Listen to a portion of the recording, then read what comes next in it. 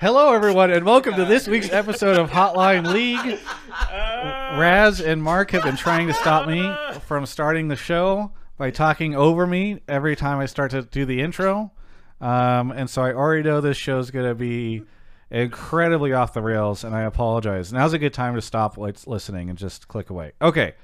First off, shout out to Alienware and Grubhub for making the show happen. We love Alienware and Grubhub. But first, let me introduce my constant co-host, Mark Zimmerman. How's it going, Mark? It's going good. I got a new Alienware headset thanks to you. I'm rocking it right now. Nice. Look at this. I can unplug everything and it still works because it's a wireless Bluetooth headset. And I've been enjoying it while cooking. I took a meeting. Raz saw it. Everyone saw me in the kitchen chefing it up over the weekend thanks to this bad boy. So really? You bring the Alienware laptop with you into the kitchen and you just take your meeting from there? Yeah, I'm cooking it. I do it all the time. I also watched House of the Dragon episode 1. The showrunners are fucking on one when they talk about it being more like women friendly. Oh, it's not? Not at all, dude. No. I don't want to spoil because Travis is no spoilers. All spoilers, but like basically every woman character in the first episode just gets like screwed over, and you're like, okay, nice, that's a huge spoiler. That's like a giant plot spoiler. I apologize to everybody who's listening. Episode 1. That's not a plot spoiler. I didn't say what happened. You literally okay. Anyway. Hey, guess what? In Game of Thrones, some characters die too. Can you believe it? Travis is a bit louder than the other two. Okay, I will turn myself down, and I'll turn them up. Sorry, we didn't do an audio check. Consider that a trigger warning for all my people out there who saw those interviews by the showrunners and director and stuff about how it's more woman friendly, and I'm telling you, it's bullshit. That's fucking hilarious. Well, anyway. All right, I'm prioritizing that. Yeah, a good answer. Anyway, I feel like they need to say that. Okay, so Mark, you've been watching that. Anything else been going on? She-Hulk is fucking awesome. Oh, I tried to get Kobe to watch that, and we haven't yet. So in the car that morning, Ashley was like, "Oh, She-Hulk came out," and I was like, "I don't give a fuck about that character. I'm gonna play Genshin during it." And then, like within 10 minutes of it being on, I was just AFKing Genshin, watching the screen. It's really good. Okay. Oh, that's good. I'm excited for that. Yeah, it's actually really good. Okay, cool. Well, good to know. Next up, we got Raz, our guest for the week. How's it going, Raz? It's going pretty well. Let's just say I have a pretty packed week. You do? Yeah, so I did like an 8-hour shoot, which is one thing. So for what? Look out for Riot? For Riot. So you'll see what it looks like. Then tomorrow I have a G4 thing, and then Wednesday meetings. Actually, I have a cast for, I think, Jump King on Wednesday. And Thursday through Sunday is just full-on playoffs. So it's about that time. Yeah. No, I mean, it's getting heavy. There's a lot of stuff going on. I will admit that. I feel bad for the Genshin show because Mark has been annoyed with me because I've not been playing as much Genshin as I was at the start of the summer when I was not doing anything. But Sumeru comes out tomorrow, buddy. I know. Are we gonna do the? Actually, that's a really good. We never figured out if we're doing the Genshin show tomorrow on top of Sumeru, or I think we should wait till Wednesday. I think we should wait till Wednesday, and I'll just be like a little late. Okay. Holy shit, Raz, you got bright. What happened, man? Oh, Jesus. I'm trying to work my lights here. This is streamer technology that I'm not good with. My God. Okay, anyway. Good to hear that you've got a busy schedule, Raz, and I'm happy for you. Productivity always feels nice. There we go. You're on a G4 show that I am also sometimes on, and it's funny because David, the TikToker, I need to figure out how to pronounce his name. Shynock. What's that? Shynock. Oh, I thought you had problems pronouncing David. I was like, you just did it. David. My boy David. Yeah. Is the V silent? He discovered randomly that there's a G4 LCS show. Yes. That's been happening all split long. And oh yeah, you didn't know? No, I know because they pay me because some of my interviews are on that show sometimes. Yeah. So it's a thing that's been going out throughout the entire year, but for people who are like, where the hell is it? The TV. Whole year, just a split. I thought it was just a split. Yeah, split. You're right. Okay. It is full split. Yeah. It's just on TV on G4's. I forget what it's called. Yeah. Yeah. On G4. And apparently it's on G4. One of their more successful shows. So thumbs up for that one. Fantastic. We love the LCS. Okay. So what is tonight going to be? Okay, tonight's going to be open lines. We don't have anybody in particular of any importance on the show, so we're just going to be taking general calls. This is disgusting. And See how you so treat me. we could talk about playoffs. We could talk about if there is anybody who feels like talking about tickets for Worlds, please put your take in, and then let me know if Mark doesn't pull anybody at the end of the show. I probably won't. You won't? Nope, never. Why? Not me. Because you're a Riot shill? Yeah, because Riot does nothing wrong. Oh Yeah, my god! I think that's correct, actually. You I think better. everything they've done I'm, ever- if you're not planning on pulling any, let me know because I will talk about it right now. Because it's very disappointing. No, you're gonna. Everyone's gonna tune out if you do that. Let's save it for a little bit into the show. Okay. Keep that retention rate up. Oh, is that Mac? Mac, one of the greatest hosts of all time, aka the host of the LCO, in the chat. Just wanted to make that call out. We have what else? What else has happened in the past week? Team Liquid stomped FlyQuest. CLG C9 happened. There was some international stuff that we're not going to cover here. You mean the LEC sales stuff?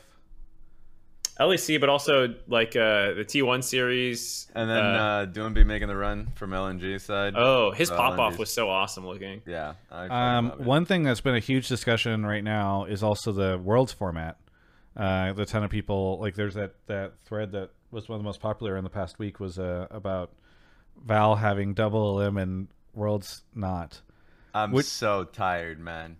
It's gonna be so crazy. So last year, they did the media thing where you talk to John Needham and Nas who run Riot Esports and League Esports respectively. All the media just from every region were just like, "Hey, the format sucks. When are you guys gonna change it? The format sucks. When are you gonna change it?" And they're like, "We'll looking to evolve it soon." And then they just didn't do anything. And so I'm just excited for that media event again because it's just going to be all the media being like, okay, a year ago you said you were going to change the format or look into it. How did you look into it? So I'm just looking forward to that bloodbath. It's going to be hilarious. Yeah, I just want to because it was pretty crazy last year. I think there's always going to be a reason for choosing one, format over the other. Yeah. The worst thing is if the community is actively calling on literally on every form of media, and the analysts saying in every form of media that we want a double elim, and then if they, I mean, it's going to happen where it's a single elim. I don't know personally, but just looking at the schedule, it doesn't make sense for there to be a double. Yeah, no, it is single elim. Sense. So it's single elim. It's like, please address it. I would love to hear that address rather than. We're looking into it for next year. Okay, you said that last year. What happened? It just pisses me off. So we'll see what happens. Yeah, It's more broadcast hours and stuff too. And I think it's also pretty. It's like it would be better if they did it too because it's kind of somebody was talking about how it is a really weird feeling where you've got like a shit ton of worlds, and then you get to a point where you're just waiting entire weeks for like 3 matches essentially. Like 3 matches occur over 2 weeks. Yeah, so between the stall out between quarters to semis where you go from 4 matches a week down to 2, and then the stall out from semis to finals where like you wait a week for 1 best of 5 feels really weird compared to tournaments. And like the funny thing is whenever you bring this up, people are like, yeah, but wouldn't that add a lot more games? It's like, well, you're not just going to staple double elim onto the existing tournament format. Obviously, you're going to rejigger it some other ways too. Yeah. I don't think anyone's just asking for just take the current thing and just add a lower bracket to it. Like I don't think like I'd be down for the more current thing with a lower bracket. I mean, there's a lot more logistics changes that has to go on. Yeah. I'm just saying it's not that simple as like staple on because about like how are you going to produce it, the broadcast hours, like you're talking about, like all those things. But like that, it's not unsolvable. You just have to. Yeah, I mean, like that's the thing. I want them to address it because I can understand the current logistics being like really difficult behind the scenes. It's already pretty difficult for the people in production and all these things, right? So like I can understand that it's harder. A, I want it to be like communicated, and B, yes, you can add a double elim without it having to be in the current system. You can just change it. It's one of those things where they literally changed MSI format to include like Rumble stage and all these things, which is more single elim, which I mean I hate. Best of one group More stage. group stages, baby. It's like, yeah, I hate that a lot. But like they made these changes pretty quickly, and I feel like making a change is not an issue. Saying, oh yeah, we don't want to make a change. I mean, they did that. It's just that they are not making this change, and I would love to know why. That's it. And right, the reason why I'm even asking is because other publishers like are really awful with communicating. Like when I play Capcom games, I know that Capcom's really bad at communicating their changes when it comes to patch notes or communicating their thoughts, or whenever there's like anything around esports related. Like Nintendo is like completely hands off until they are. Marvel's really bad when it comes to communicating certain things, and are really bad in terms of their relationships with TOs. Like, so Riot has been an org that is much better at communicating their thought process and all of the above. But for whatever reason, this one they're like, no, we're hands off. You say that. I feel like their esports team, I mean, we'll talk about it with the ticket stuff. Mark doesn't want me to start yet. But like, I actually feel like the esports side, they don't communicate like the rest of the company. And you've seen that time and time again. Like, they did a great job of communicating around the MSI technology stuff after it became a huge scandal where they had to like remake games, right? Whereas like normally that's the type of thing where I think they would have been more proactive in communicating it. So I've always, I mean, at least in recent years, I've felt like esports does not match the rest of the company when it comes to proactive communication. Anyway, we can just talk through all this stuff forever. So let's actually start taking some calls. True. But yeah, a lot of stuff to talk about. We got obviously hey, everyone in the chat, did you guys know that there's actually 4 broadcast days this week, that games start on Thursday? I bet you the vast majority of LCS viewers don't realize that. But yeah, games start on Thursday. So Thursday through the vast Sunday. majority of LCS viewers, you know what they're doing. They're just chilling in the chat every day. If games don't come at a certain time, they're peacing out. But the games are there, they're watching. Every single one of them. We have permanently 2 million viewers just chilling in the chat. Yes, please. I know yes, please come in Thursday. Please watch the games. Oh god. And then the Academy people show up in the chat. Kelsey and Papa Smithy, and they're like, actually, Travis, it's 7 straight days because there's some Academy stuff happening. Academy isn't. No, don't say that. That's mean. Uh-oh. No, I was just saying stuff to stir the pot, but I don't even believe it, so I won't say it. Okay, you better. The Academy people. I'll get the first caller. Okay, cool. Off Mark goes.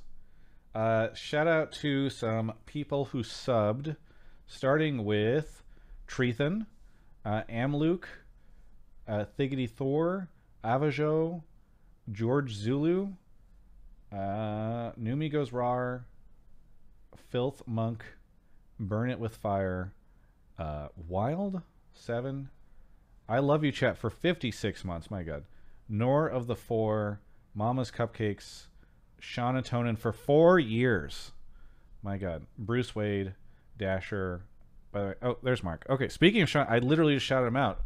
Thank you for the 4 years, Shauna Tonin. Where are you calling from? I'm calling from Buffalo, New York. Buffalo, New York. And I'm going to turn you up a little bit because you're a little quiet. But what do you want to talk about on the show tonight? I think that given CLG's form that we saw against C9, they will do the gauntlet run and make it all the way to finals. All the way to finals? Oh. How can you say that after they just lost? I maybe you can call it a little copium, hopium. I really believe in what they showed. I actually feel like they should have won the series, even just a game prior. Like, it should have been a 3-1 in their favor. Outside of that, the Baron that kind of turned it around for Cloud9 in that one game. But I also just think that their style of play is not something that really matches up against anyone outside of possibly C9 and EG. Okay, See, I like so this take. Hey, Travis, just putting this to you. I think it was 2020 summer. Want to say, who was the champions of the LCS? 2020 summer? Yeah, I think it was TSM. I'm just gonna say it's TSM. Yes. And they were the ones that made that run in the lower bracket.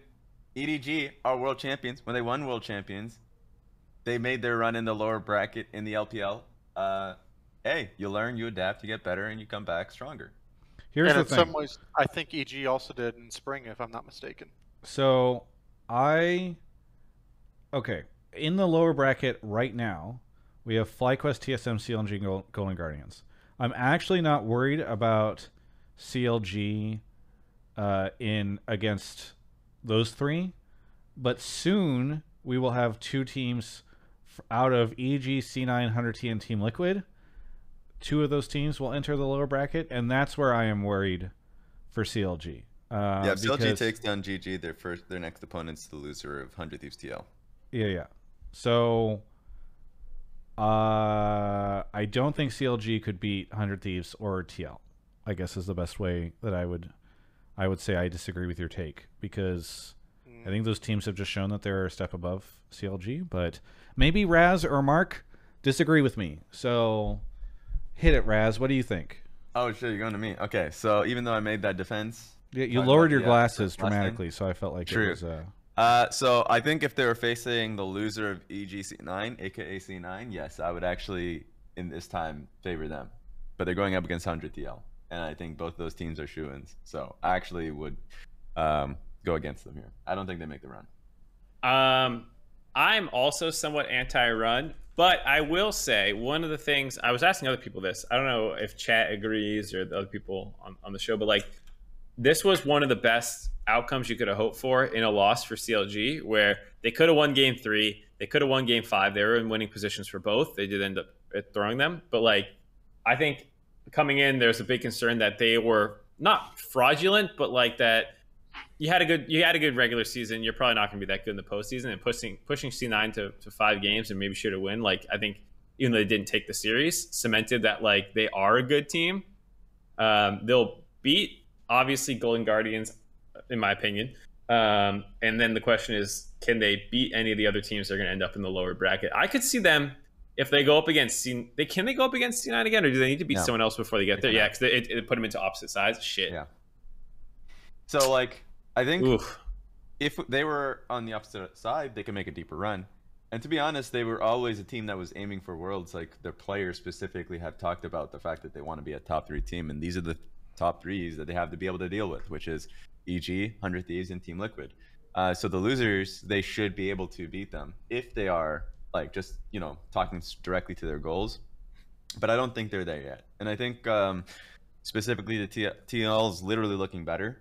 And the weakness that they had actually was around their mid-game team fighting, and specifically, I think, getting caught off. Hansama wasn't playing too well during the regular season to what we were expecting him, and he literally just styled the last series. So I actually think Team Liquid's 10 times better than they were since we last saw them, and yeah, 100 Thieves are looking great. So tough. Yeah, I feel like they're going to get a little screwed in the bracket. I feel like I'm not convinced that C9, like if you play that best of 5 multiple times, is actually the better team. There was the red side selection to start the series out, which ended up being blue side won every game. So that was a bit of a int in hindsight. And then there were the 2 other throws that they had in the game 3 and game 5. So like if you play that series out multiple times, as like the meta of playoffs is better understood, does it continue to go more in CLG's favor? Like maybe. And to that point about the bracket now that they're guaranteed to play 100 Thieves and TL, I don't think they're better than either of those teams. But like, funnily enough, if they just played like TL first and they just get slammed, then they're in a better position. Because I could see them then beating C9 in the lower bracket after they lose to EG. So like, funnily enough, I'm like, FlyQuest is it? Maybe they're the one to like consider, because yeah, I just feel like running into 100 Thieves and TL in the lower bracket that early is a bit of a buzzsaw. Yeah, I will say I'll give the CLG some credit here in saying that like during the regular season they literally beat TL, and I think in the second round robin. Like yeah, they performed really well to be able to do that. So it's saying they can't do it again. A surprise can always happen. So I think I it's agree. a possibility. I think there's a high chance they can take a single game off of Team Liquid again. I worry a little bit more about 3. I guess is the way 3's I not look at it. happening. Yeah. So I don't know. By the way, like to Mark's point, it is very cool that like they had the 5 games and it went close and all that stuff. But I also feel really sad because I actually think the CLG narrative and those players and everything, they were really exciting and I feel like it's going to become very forgettable if they just like bomb out 2 best of 5s from now. You know what I mean? Like I wish that they were able to like push further and like even I don't know, even if they were like the team that didn't make it or something to it's just tough. I think people will get a little deflated, maybe less, a little flaccid. Sure.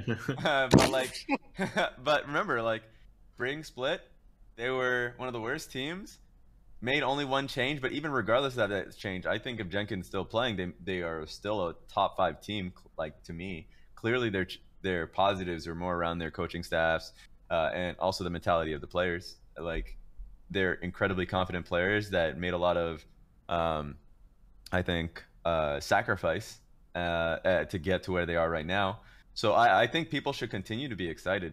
Let's say if they lose out, they burn out 0-3 versus any of these teams, and they go into next year, I have confidence that CLG will keep either the full team or makes like 1 change, even if it is like coaching, just like slight changes, which is always a positive. I have a lot of confidence in this one. This is the most confidence I've ever had in them. That's where I was about to go, is like the Travis angle, where of like, oh, he always wants teams to stay together. I think there's a question of like, I don't think this CLG team has necessarily hit their peak. Like they could maybe get better and be solidly top 4, top 3 next year, depending on what happens. So like, I think even if they do bust her out a little bit, beat Golden Guardians, lose to TL or 100 Thieves, that it's still a good year.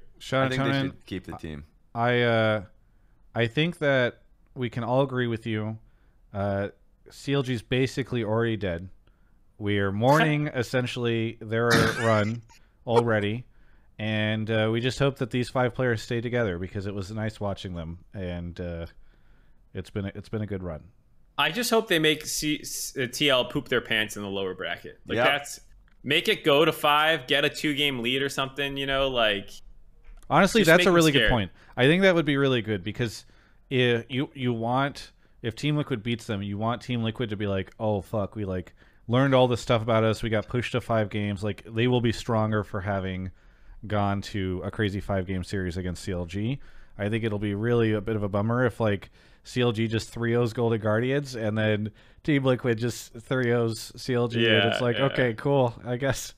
Yeah, and that was by fun. the way, some people in chat are talking crazy here about Luger. Luger is legitimately a top 5 AD carry in the region in Rising. Like he fucking hard carried them in spring, even with through their poor performances. If they won, it was through him. And then later on, he's like the flexibility that he has on like picking enchanters, of course, when it makes sense, or to going on being a hyper carry and like being the fucking carry that he is. Yes, he is really good. You should keep him. Like if he is not on that team because of the community's knee-jerk reaction, like. But he took Ghost Cleanse, Raz. How good can he be if he takes Ghost Cleanse? The man has the balls the size of my fucking house. Like, he has the balls the size of Hassan's mansion. We try to run a classy show here, people, and I love it, so it's fine. Anyway. Thank you, Sean, for the call. I don't know if there's any rebuttal you want to give us before I give you your shout-outs. No, it's fine. It's fine. Just I'll expect a call on here when CLG makes it to finals, so it'll be great. Yeah, very good. You think they're going to make it to finals? Do you think they're going to win? That is a coin toss for me because it's EG versus CLG in my head, and you think it's a coin. Just to be clear, you're saying you think it's a coin toss between CLG and EG on who will win Summer. Sean, are you going to finals? Are you going to Chicago? I'm trying to, yeah. Well, I hope you're there for our live Hotline League, decked out in your CLG merch when they're nowhere to be found at finals weekend. It's going to be great. It's gonna be even better when CLG are at group stage at Worlds in their own home stadium. And they're rocking those Knicks jerseys. It's not a They don't get the stadium, sadly. I don't know if you know that. Some people have missed out on that. They get the sidebar. Yeah. They get the kiddie pool. Yeah, let's go. They get the theater, unfortunately. Anyway. Yeah, I was at spring finals for y'all's Hotline League, and so that was fun. But yeah, I remember. Appreciate y'all taking my call. Yeah. Anything you want to shout out? Shout out to Alienware, obviously. and all your sponsors. Obviously, shout out to RAD, Rise Above Disorder, great organization, and shout out to all of the amateur and collegiate people in chat, because you should go watch those Best of Fives and Proving Grounds, because that's where people like Contracts and all those guys, and Danny all started, and JoJo. So go see next year's talent today. Yeah. I also really like RAD. I think RAD is super great. I can think of nothing that even sounds like RAD that is as cool as RAD. Anyway, thank you so much, Sean, for the call, and we'll catch you next time. See ya. See ya. All right, we can do one more call before we take a break if we want to go. Well, Mark's already off. Okay, shout out. I'm excited for the future of Academy. The finalists, Dignitas, with the LCS prospects of Gamsu, Neo, Insanity. I'm just kidding. I'm just kidding. No, they're killing it right now. They're having a good one. Treethan is here. Treethan, who also just subbed and has a very if it's the take that I saw earlier, I see there's a lot of negative emojis in the chat. It's Mark intentionally pulling the one with the most negative emojis or reactions or whatever on chat. Okay, so Treethan, where are you calling from? I'm calling from Jersey City, New Jersey. From Jersey City, New Jersey.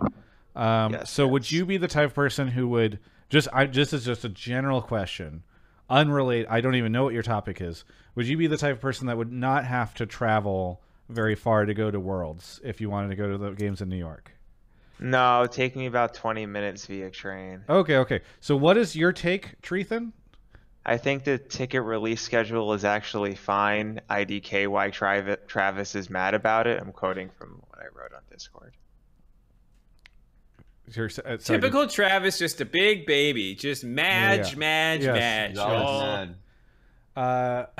Slowbro in chat says trash take from a trash city, which I think is incredible. Jersey City isn't the most expensive rent in the country for a reason, not trash, quoting New York Times here, Okay, so Treethan, okay. So do you want to expound upon your take that I am over dramatic on the ticket stuff? Yeah, I think this Worlds is logistically probably one of the harder tournaments to plan, considering it's happening in multiple countries, especially during a pandemic, as well as various different COVID travel precautions and everything else. So I don't really understand why the whole ticket thing is that big deal for a lot of people. Like, tickets will be available. That's about it. All right. Raz, before I jump in, what's your take on the ticket situation? And I guess how clued in are you? Maybe I should expand this. I actually am not clued in. You should talk first, actually. So here's what happened. So I was a little frustrated earlier this week because, one, I felt like they had released the dates for Worlds pretty late. When they released them, it became clear that part of that might have been, part of the delay might have been because of the Toronto switch to Atlanta, because they announced it at the same time. Yeah. But I was also frustrated because I was like, hey, tickets are not on sale, and this event is starting in like a month, essentially. I think at the time it was like 36 days or something. I tweeted it. Yeah. And I was like, that's not very reasonable. Basically, every major event you can buy, like be it a convention or a concert or a sporting event, you can buy tickets for it way, way, way far in advance. So I was pretty frustrated about that. And then the very next day, coincidentally, I promise I did not know, they announced the dates on which you can buy the tickets. And you can buy the tickets starting September 8th, which is, if you want to go to play-ins, which I don't know, obviously I think probably a lot of the viewers of the show are not going to go to, but that's about, I think, 2 or 3 weeks before play-ins. Yeah. And then it is, I believe, less than a month. Maybe it's exactly 1 month from the start of groups. The 8th to the 8th, maybe. So, No, I think it starts on the 7th. So it's less than a month. It's less than a month from the start of groups if you want to buy tickets. And then if you want to go to finals, those tickets don't go on sale until the end of September. So again, you're looking at just a little bit over a month in order to buy tickets for finals. So it's a very different way to sell tickets than a lot of other major events do, and I will get into why I think it's an issue. But what's your immediate reaction, Raz? Just gut feeling. Yeah, I think any ordinary person would want a large enough heads up, because any job, the jobs that I've worked at, like just putting on the table, I've worked at like a fitness facility, which is hilarious and ironic with how scrawny my ass is, but I was a desk person. And then I also worked at Starbucks. Like, you need to kind of give a large enough heads up, which is like honestly a month. But so like the plans one is pretty unfortunate. I know the viewers, as you mentioned, is not going to be too concerned about that, but like people who are literally living in Mexico or in the surrounding area that can make it would love to be able to go. So yeah, definitely larger heads up would be nice. I can understand the circumstances. I think the one around Toronto makes sense, as sad as it is. But, and also if you trickle information, then that kind of stirs a hive. So you'd want to have everything set before you get everything out there. So I'm sure the caller has a good point. And if it was only this year, then I think that I would understand and I would be on the caller's side. But I think this happens pretty often. Yes. Gut feeling. Yes, it does. Mark, any thoughts on this? Or are you trying to make sure you get? I just see why more people don't just work in esports and like get the tickets through connections or for free for working. So the Mark event. is trying to. It seems so much easier that way. Mark is trying to secure his own way to Worlds right now, or by avoiding saying anything about this. I can tell that the casting assignments have not got out for Worlds yet, because Mark is making a hard dodge on this. Okay, so here's what I'm thinking about doing: a separate video for this. So I guess actually this is probably a good time, because I'm planning on doing a separate video about this, and so I asked Riot for comments. So I will list Riot's comment here. I will also put it into the video that I will probably eventually do about this. I want to do it today. It keeps getting pushed. The statement that I got is from Riot Games: we want fans to have amazing esports experiences, whether they are visiting one of our studios, a regional final, or a stage of Worlds. Having the time to plan and coordinate those visits is part of that experience, and we're committed to improving our process to unlock longer lead times for ticket purchasing going forward. So that's the official Riot statement that I asked for, and they sent me because I'm, again, planning on doing something around this. But the short version of the video I will eventually make is like Treethan, I understand you live in Jersey City, which may be an amazing city despite what Twitch people say. But I'm guessing you would probably mostly like to go to the New York shows if that is what is happening, or if that's what you want to go to. And so for you, it sounds like it's probably not that much of a pain in the ass. However, I tend to think of the people who perhaps are in college and don't have that much money, and San Francisco is a very expensive city. New York, incredibly expensive city. If anybody knows how to get discounts on Marriott hotels, that's what I've spent most of today trying to figure out. And so I live right near a Super 8 motel next to the Holland Tunnel. Do you want to try that?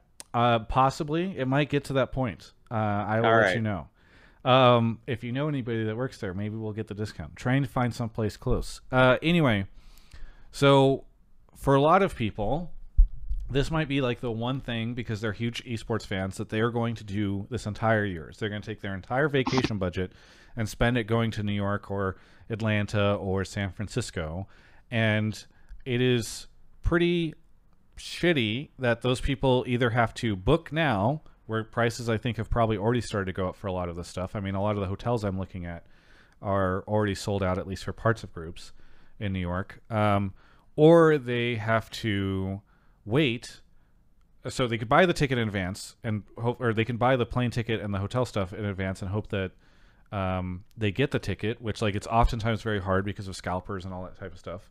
Mm-hmm. And Riot has not said what the prices of the tickets are right now, so if you're trying to budget, it's pretty tough. Or you can YOLO it, wait till you get the tickets, and hope that like flights and all that stuff will not have increased too much. And while I think flight prices might be coming down a little bit from where they were at the start of the summer when fuel was incredibly high, it is still a very expensive time right now to be trying to travel. Like everything's pretty slammed.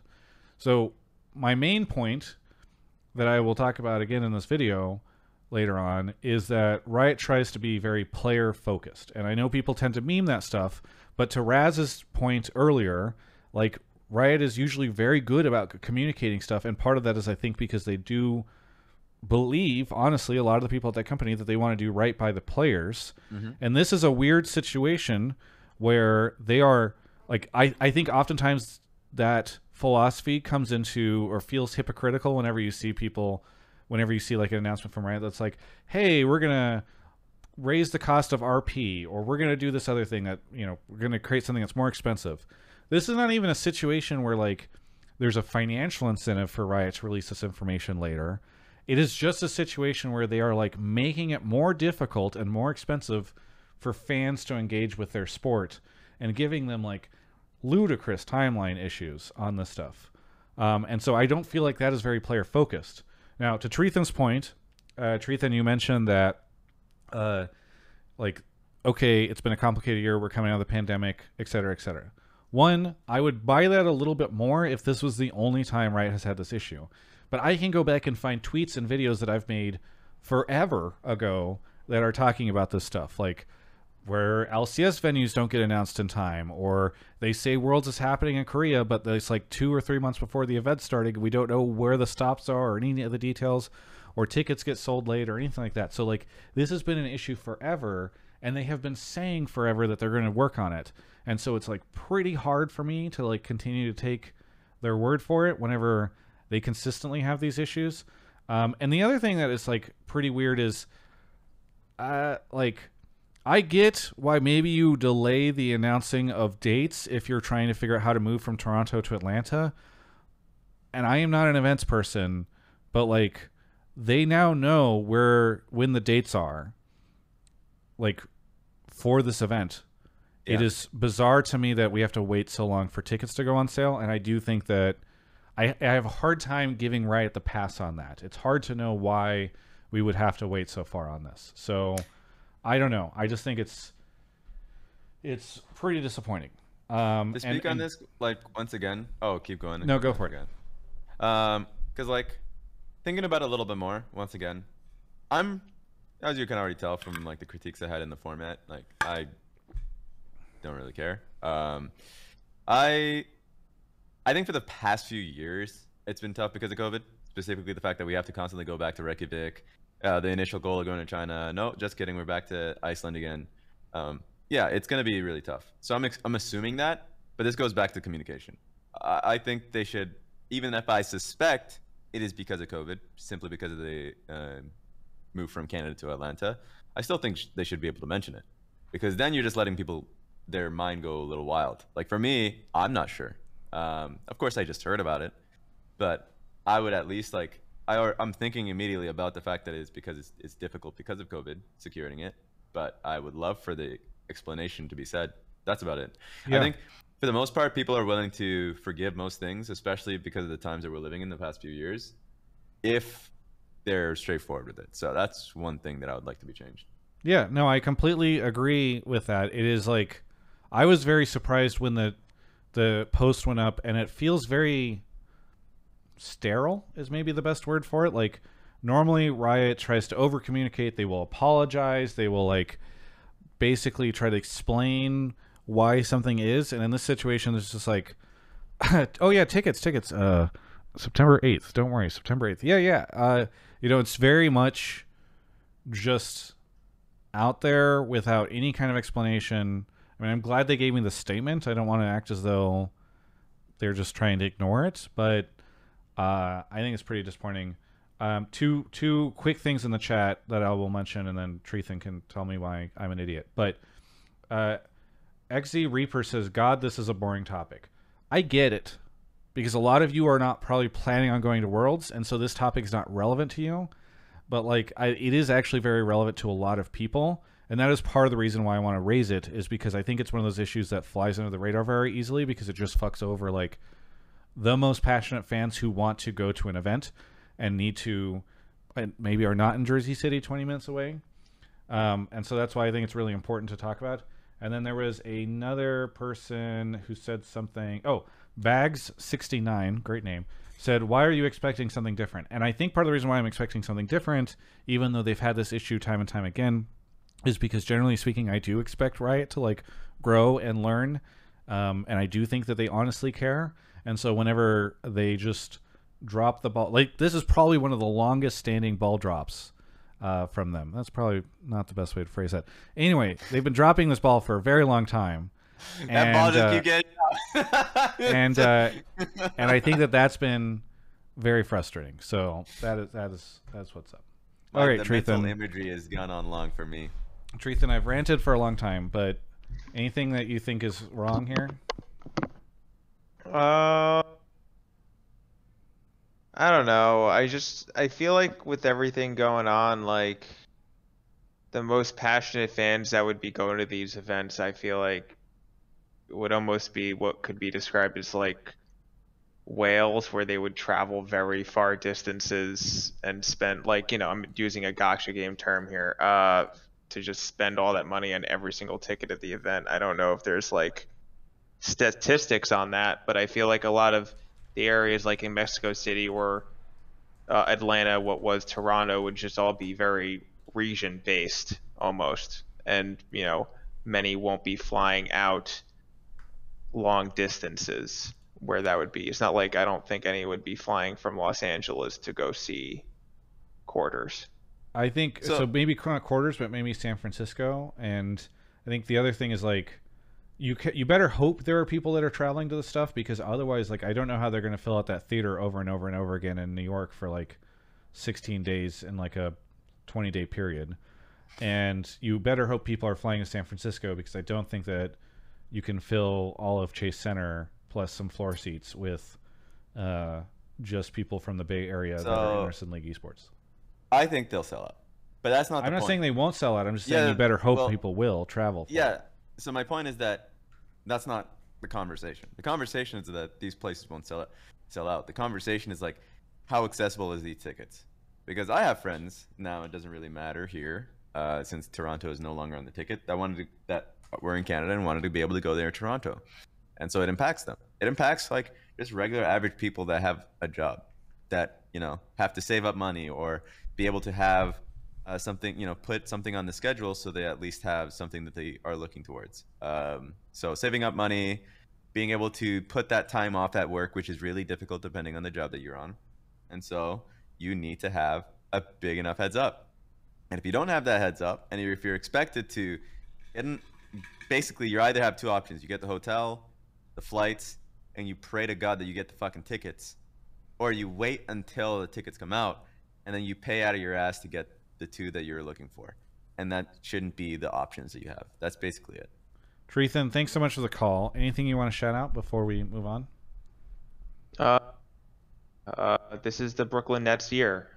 We will win the NBA championship, and I see no problems with this offseason in the NBA. That is it. I love you so much. Have a good night. Have a good one. Thanks for the call. We'll catch you later. Oh, I love that color. All right, we're going to take a quick break to talk about Alienware. Mark right now is sporting, if he sits up a little bit, we don't know if he will, he's sporting the new Alienware headset. Oh, he's turning his head. This is the 920H. He's using the Lunar Light model, which is a tri-mode wireless gaming headset. This is something that they released earlier this year. It has a Dolby Atmos active noise canceling and versatile connection options. So it's a really nice headset that you guys can check out. It's available at alienware.com/Travis. If you do decide to purchase it, please use alienware.com/Travis, that link, so that you can make sure that a portion of your sale ends up helping to fund, quite frankly, my Worlds coverage, because, again, as I've said, New York is very expensive. So please check out the headset and other things at alienware.com/Travis. That URL is what allows them to know that I'm doing this. Adblocker sometimes breaks it because it's trying to make sure that it knows it's a URL that's like being like, oh, you know, sending you to the Alienware page as a referral for me. And sometimes the ad blockers break it. So if that does happen, you know, maybe tried without the ad blocker. But anyway, thank you so much to Alienware for making this happen. I think we've been having a little bit of an issue with the code. So just a heads up that we're working on getting that fixed. So thank you so much to Alienware for sponsoring the show, and we will catch you all next time. Mark, you want to grab the next caller? Off You he like the goes. work that I was putting in there, Travis? Yes, thank you. Thank you. You were doing a better job than Mark, and he There it literally is. gets paid to do this by me, but through Alienware. Anyway, Jonathan is here. Jonathan, where are you calling from? Calling from Los Angeles, California. Yes, and what do you do for a living, Jonathan? I'm the GM of League of Legends at CLG. Well, listen, I just want to say I'm sorry that you guys have already lost to Team Liquid in no. 2 best of 5s from now, as Mark and Raz and I have decided. Oh, but no. I think it was a good run, and I appreciate you doing what you did this year with CLG. Yeah, I appreciate the support of all the fans, especially the believers like Travis. Yeah. Okay. So, what do you want to talk about on the show? Yeah, so I wanted to talk about the current playoff format for the LCS and how we kind of don't really have a better alternative than to run it with 8 teams, even though I know a lot of people at face value see 8 out of 10 and kind of get that like visceral reaction that that's just too many teams, and they try and kind of like figure out ways to engineer it to not be 8 teams. So Sven, I think, said it was disgusting. I think there was other Reddit threads that were talking about how it makes the regular season just pointless. How could Golden Guardians, who I believe you used to work for, Jonathan, be able to make it in after having such a giant losing streak and just winning a single tiebreaker match, I think is what happened. Or did they not tiebreaker match? They didn't have to play the tiebreaker because Okay, they they didn't clutched have it to. versus Dig at the end. Yeah. Okay. Regardless, this has been a very contested topic for a while. So why don't you explain why it is that we must have 8 teams make it into playoffs? Yeah, so full context and transparency here. I definitely had a very big hand in kind of pushing this format forward on the Riot side and going through a bunch of meetings to try and like explain all the different ways of why this works and how it works. But there's a lot of factors that go into it. The biggest one for us in the LCS specifically is we need a big event at the end of the year that gets not only all 3 of our Worlds teams picked, but seeded in order from 1 through 3. And if obviously we ever get more or less, can still work at 2 seeds or 4 seeds and still find a way to order all those seeds as well, while also crowning our champion. In the past, we had the champions point system where throughout the year, based on your performance in spring and summer, you'd get points, and we would send our like winner for summer playoffs. We would send our most points team other than the person that, the team that won the championships in summer, and then we would have this like gauntlet at the end that happened after the finals concluded for summer playoffs. Obviously, having to do an event after summer playoffs is just not ideal for anyone, so this was kind of like part of us solving for that, while also making a kind of bigger, more robust championships to send off the end of the competitive year within North America before sending people off to Worlds. So part of like the big reason to give the quick elevator pitch is if you do less than 8 teams, the bar for going to Worlds gets progressively lower and lower. So if you use like our spring championship system, where there's 6 teams, where 4 start on winner side, 2 start on loser side, any single team that wins a best of 5 on the winner side of the bracket immediately goes to Worlds. So anyone from 1st through 4th seed win 1 best of 5 and you're in. This is kind of similar to like the problems Europe has, where just getting 1 win here or there, even in regular season, because of how their seeding works for their loser bracket, can just get you to Worlds. So like G2 locked Worlds without even having played a single best of 5. So like we want to make sure the bar is high enough so that teams have to win at least 1 best of 5 if you're a 1st or 2nd seed in regular season, or at least 2 best of 5s if you didn't get to that 1 or 2 position in regular season. And then for the teams that are finishing lower in the bracket, like 7-8, obviously there's a much longer run ahead of you, and you have to beat a consistently large amount of teams while never dropping a set. So like the bar for Worlds is kind of like the reason why we have this more robust system.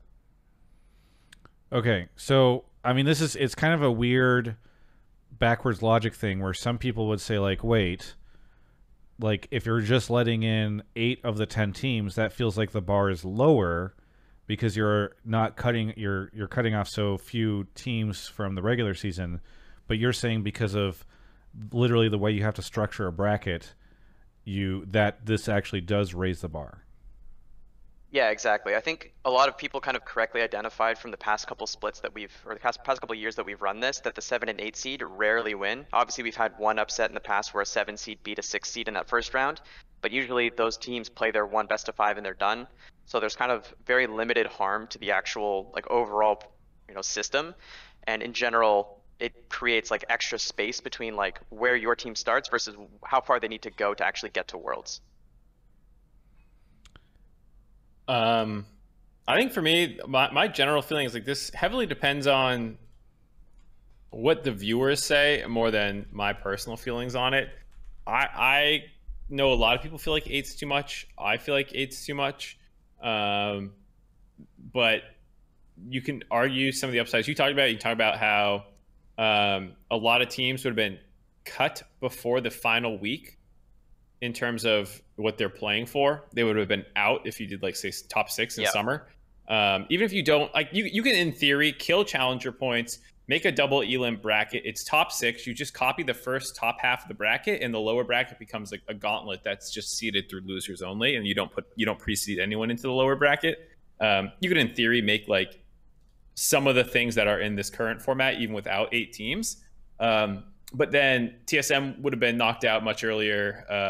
Like basically none of those teams would have had anything that they're playing for in the final weekend. And that's 40% of your league playing for nothing in the final weekend in some situations. That feels pretty fucking bad. Like they're done for the year. Half these players probably aren't going to be playing together again. Like the games are still important for the teams that they're playing against. Like if you're playing one of these teams and you're trying to fight for playoff seeding, and they start subbing in all their amateur teams and stuff, it feels maybe a little weird. So like, I don't know. For me, it's like I agree. Top 8 sounds weird in a vacuum in a 10-person league, a 10-team league. But if it's not actually hurting viewership, I'm not sure I'm too concerned.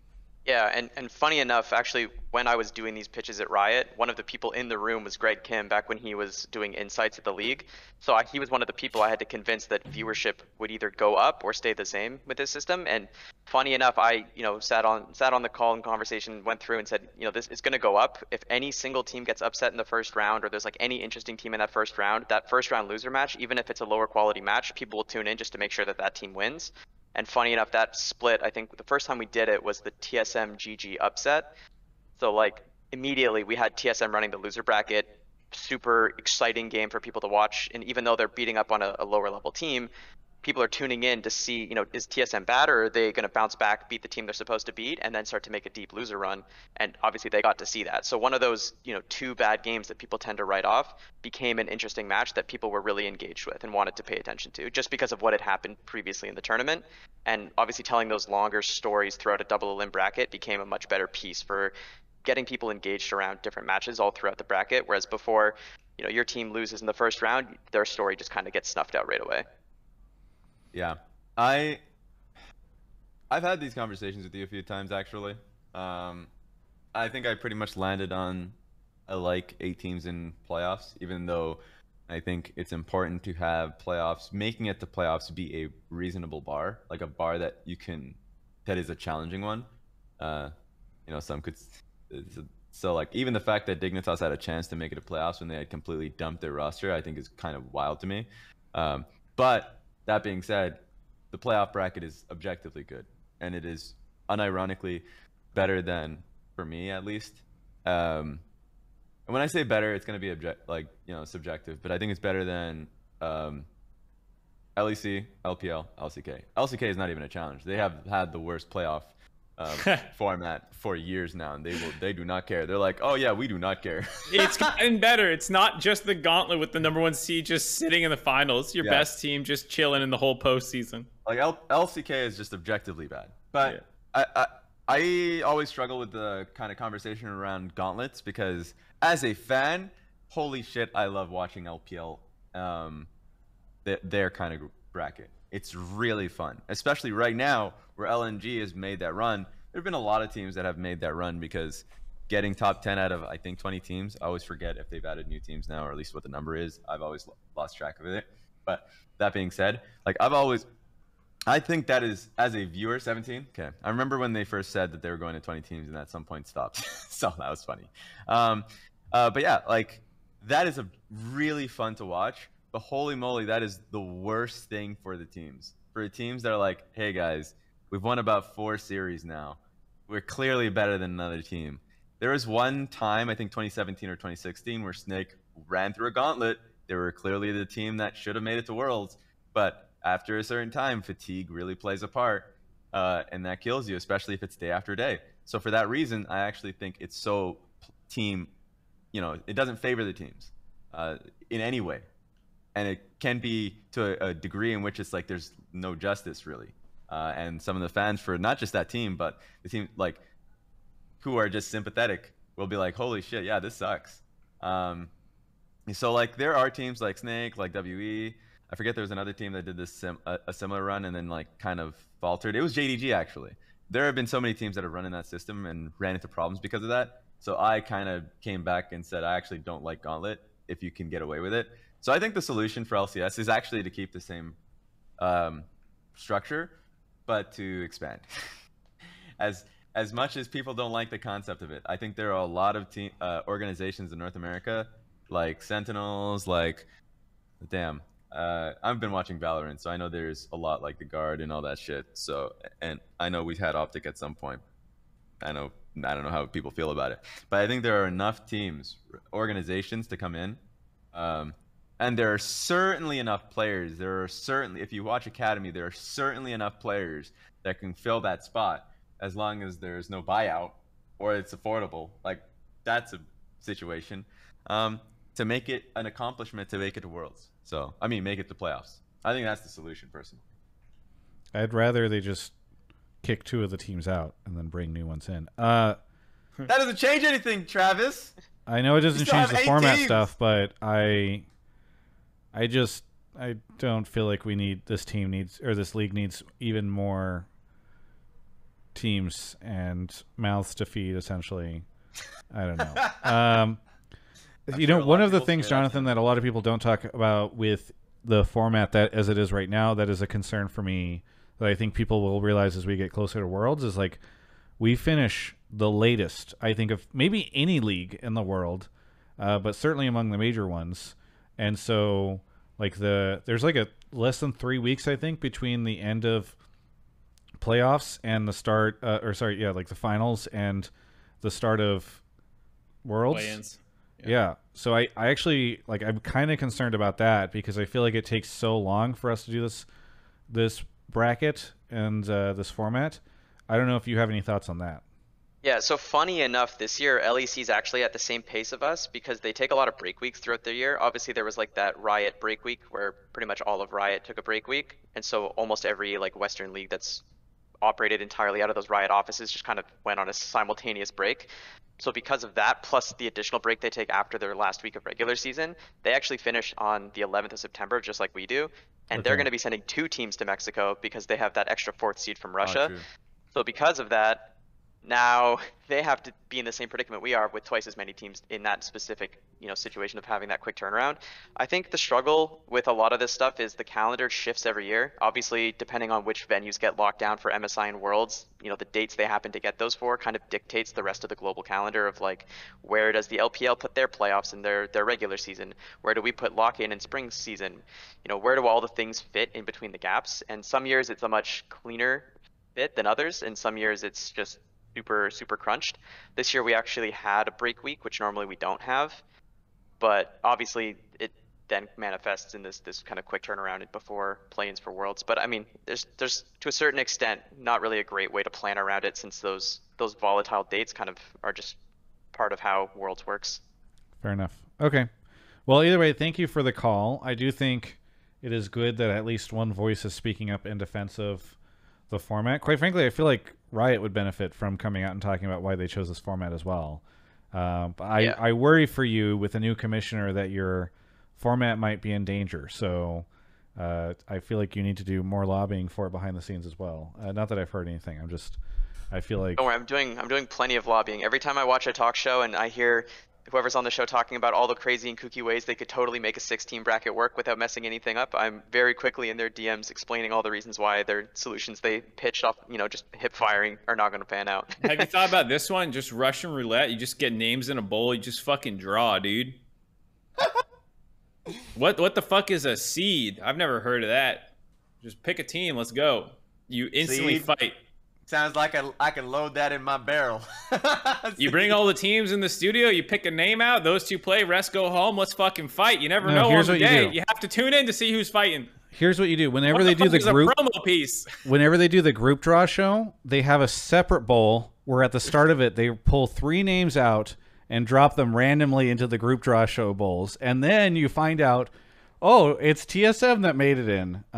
Mark, this is a great idea. Okay. I'm telling you, you won't be able to make any promo pieces or build any storylines or anything, but fuck, you don't know what's gonna happen. How wild is it? You draw day 1, TL's going up against EG. First series. Here we go. Quarterfinals, one of you guys is about to burn.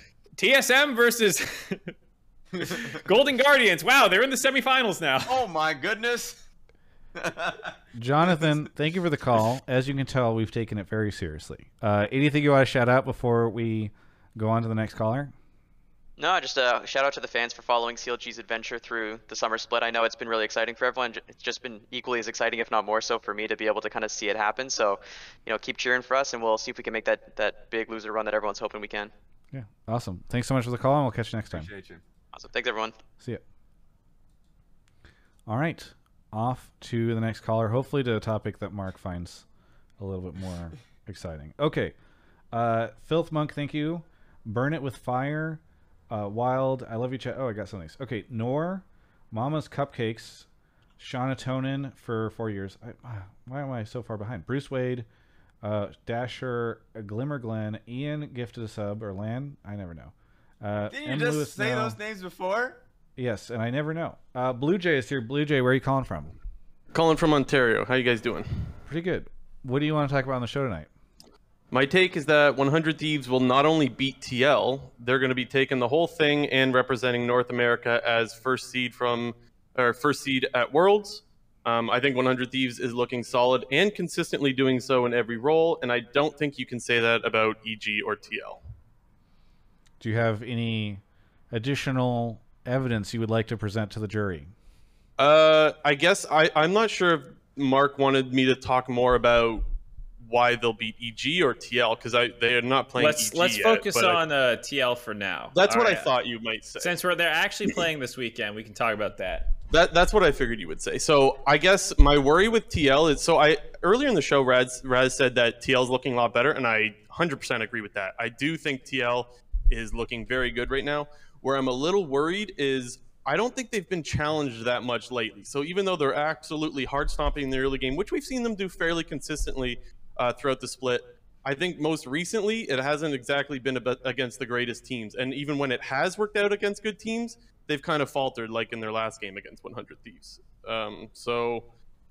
They kind of handled FlyQuest. I think that was expected. I think even in the last week, I don't remember what their matchups were, but I'm pretty sure it was lower seeded teams. I think it was like Dignitas, Golden Guardians, that kind of thing. Who were their opponents in week 7?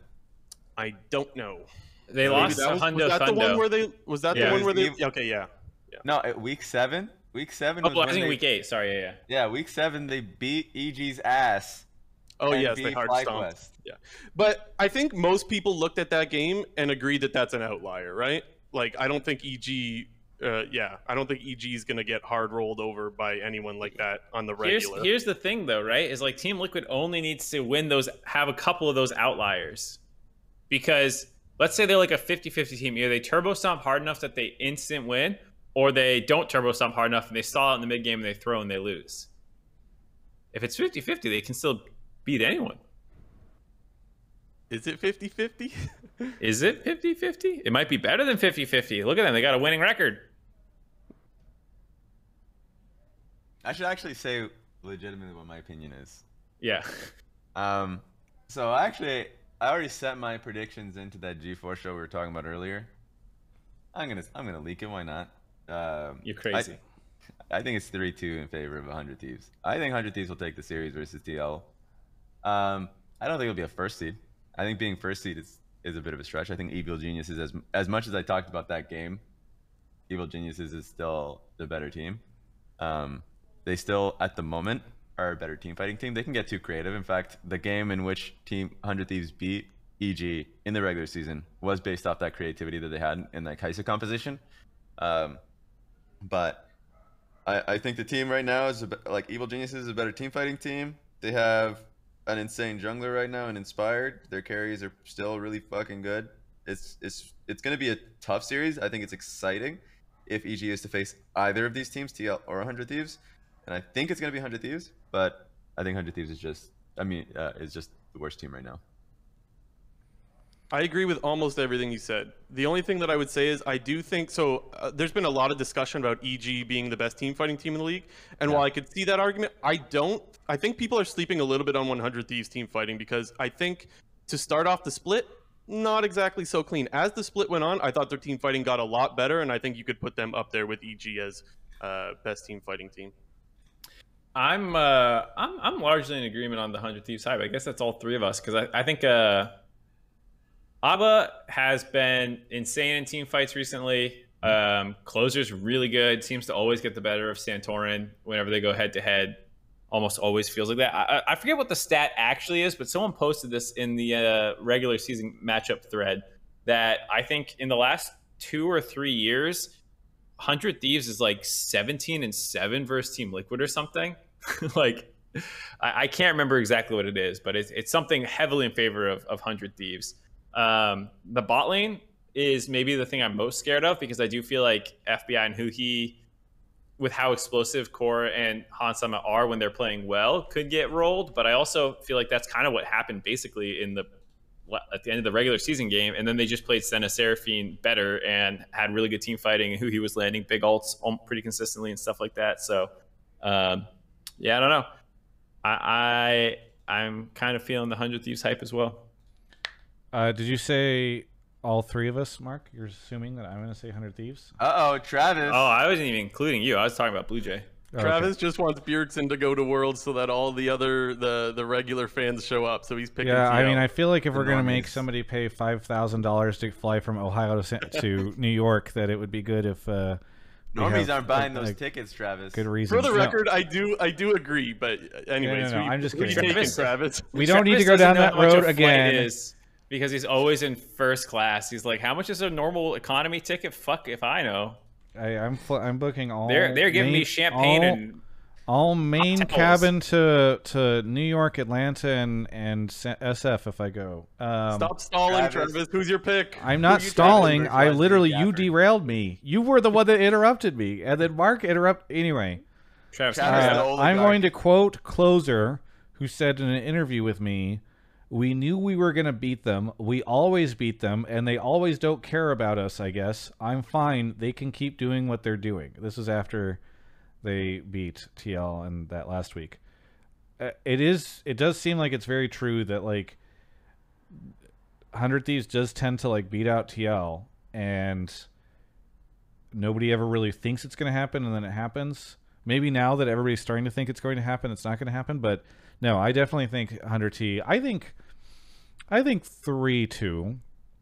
I think 3-2 100T, because I do think TL's gotten better. Yeah. And I think that they are probably going to look better in a best of 5 than they do in best of 1s. But I don't know. I said this like in week 4 of the LCS. I like 100T was slumping, and we had a call that was like, "Oh, 100T's like washed" or something like that. I'm like, this is how it always works with 100T. I'm onto their fucking games now. Everybody like doubts them because they look goofy, and then they suddenly turn it on, and people still think of them as being goofy. And so now it's time. Now, I don't think that they're going to beat EG, but I will take you that they're going to... I do think we'll probably get another EG 100T finals. Good compromise. So that's where I think they're going to go. But we'll see. We'll see. I don't know, Blue Jay. Any other? It sounds like we all agree with you. Well, we don't, but we agree to a degree. I think that's one of the things that's so good about the playoffs right now is that you could pick any of those top 3 teams, and I don't think anyone would really bat an eye, honestly, because I think that you could actually... I know that's a boring take, but I think it's true. No. Like, I really think EGTL or 100 Thieves could take it right now. I guess my pick is just 100 Thieves, and for the record, I did also have them going 3-2. I think this is the first year in a long time that I can think about where I'm just very sad that we can only send 3 teams. No, Raz, you know I've been sad for many I years. agree. But Yes. in this specific situation, I am sad that we can only send 3 teams, because I actually would love to send like 5 teams, because I think Cloud9 is interesting, and CLG is interesting, and EG and 100T and TL. So, like, I agree. I'm bummed we can only send 3 of these teams because I'd love to see. I'd be happy to see all of them. And like frequently in the past, we've had it's frequently felt like we have like 2 teams, and then we're like, oh yeah, Clutch, you can go too. It'll be great, or something like that. And so, this year is just really exciting. I'm happy it's in North America this year because I'm going to be really happy no matter which of the 5 teams that we send. Now, if we send Golden Guardians or something, then that might change. TSM, I don't know, but I know it's good. It's good. So Anonymous in the live chat stole my line. Why not send 8 teams? It just seems like we want to send 8 teams to playoffs, a bunch of teams to Worlds. Let's just send everyone we can. I honestly, I actually don't think C9 or CLG are in the conversation. I want to see them go because I'm interested in those teams, but I don't want to see them go because I don't think they're on the level as the top 3. yeah, that's fair. I just didn't realize there was an error in our link. Okay, sorry, I'm fixing that. All right, Blue Jay, anything you want to shout out? Big, huge shout out to the crowd at LCS this weekend. I thought it was insane how loud. I was partially watching the regular broadcast and partially watching the co-streams. A lot of times the co-streamers have the volume like really low, so you don't hear the crowd that much. No, you could hear them. This weekend was so good. Such an amazing crowd, so huge shout out. Dude, this weekend, Mark, you didn't pull a co-stream take, did you? I did. Okay, well, then I will save for that. Okay, Blue Jay, thank you so much for the call, and we'll catch you next time. Yeah, thanks for having me on, guys. Take care. Have a good one. It's not quite a co-stream take, but you can fit the co-stream thing Okay. into it. Cool. Alrighty. Off Mark goes, thank you to This Is Kakashi, the Dixie Cup, who I've met at the studio, Nord Squidda, PP Doc, Trevor Hello. Monreal, and Pouncing Sang. Okay, Dancing Blades is here. Dancing Blades, where are you calling from? What's going on, guys? Marietta, California. Marietta. Wow. Did you know that I grew up for many years in Temecula? I think you mentioned that the first time I called. All right, whatever. What do you want to talk about on the show? Call that man out. What do you want to talk about on the show? Repeating himself. Man, well, my take is they're winning. TL is going to win summer, and they're going to stay in the upper bracket. Oh, okay. So this is the TL. The other side of it. Okay, gotcha. Oh. All right. Well, this is good because now Raz and Mark and I have exposed. We can ourselves flip flop. Yeah, we can as flip TL flop haters. now. Yeah. No. Why do you think that they're gonna stay in the upper bracket and win summer?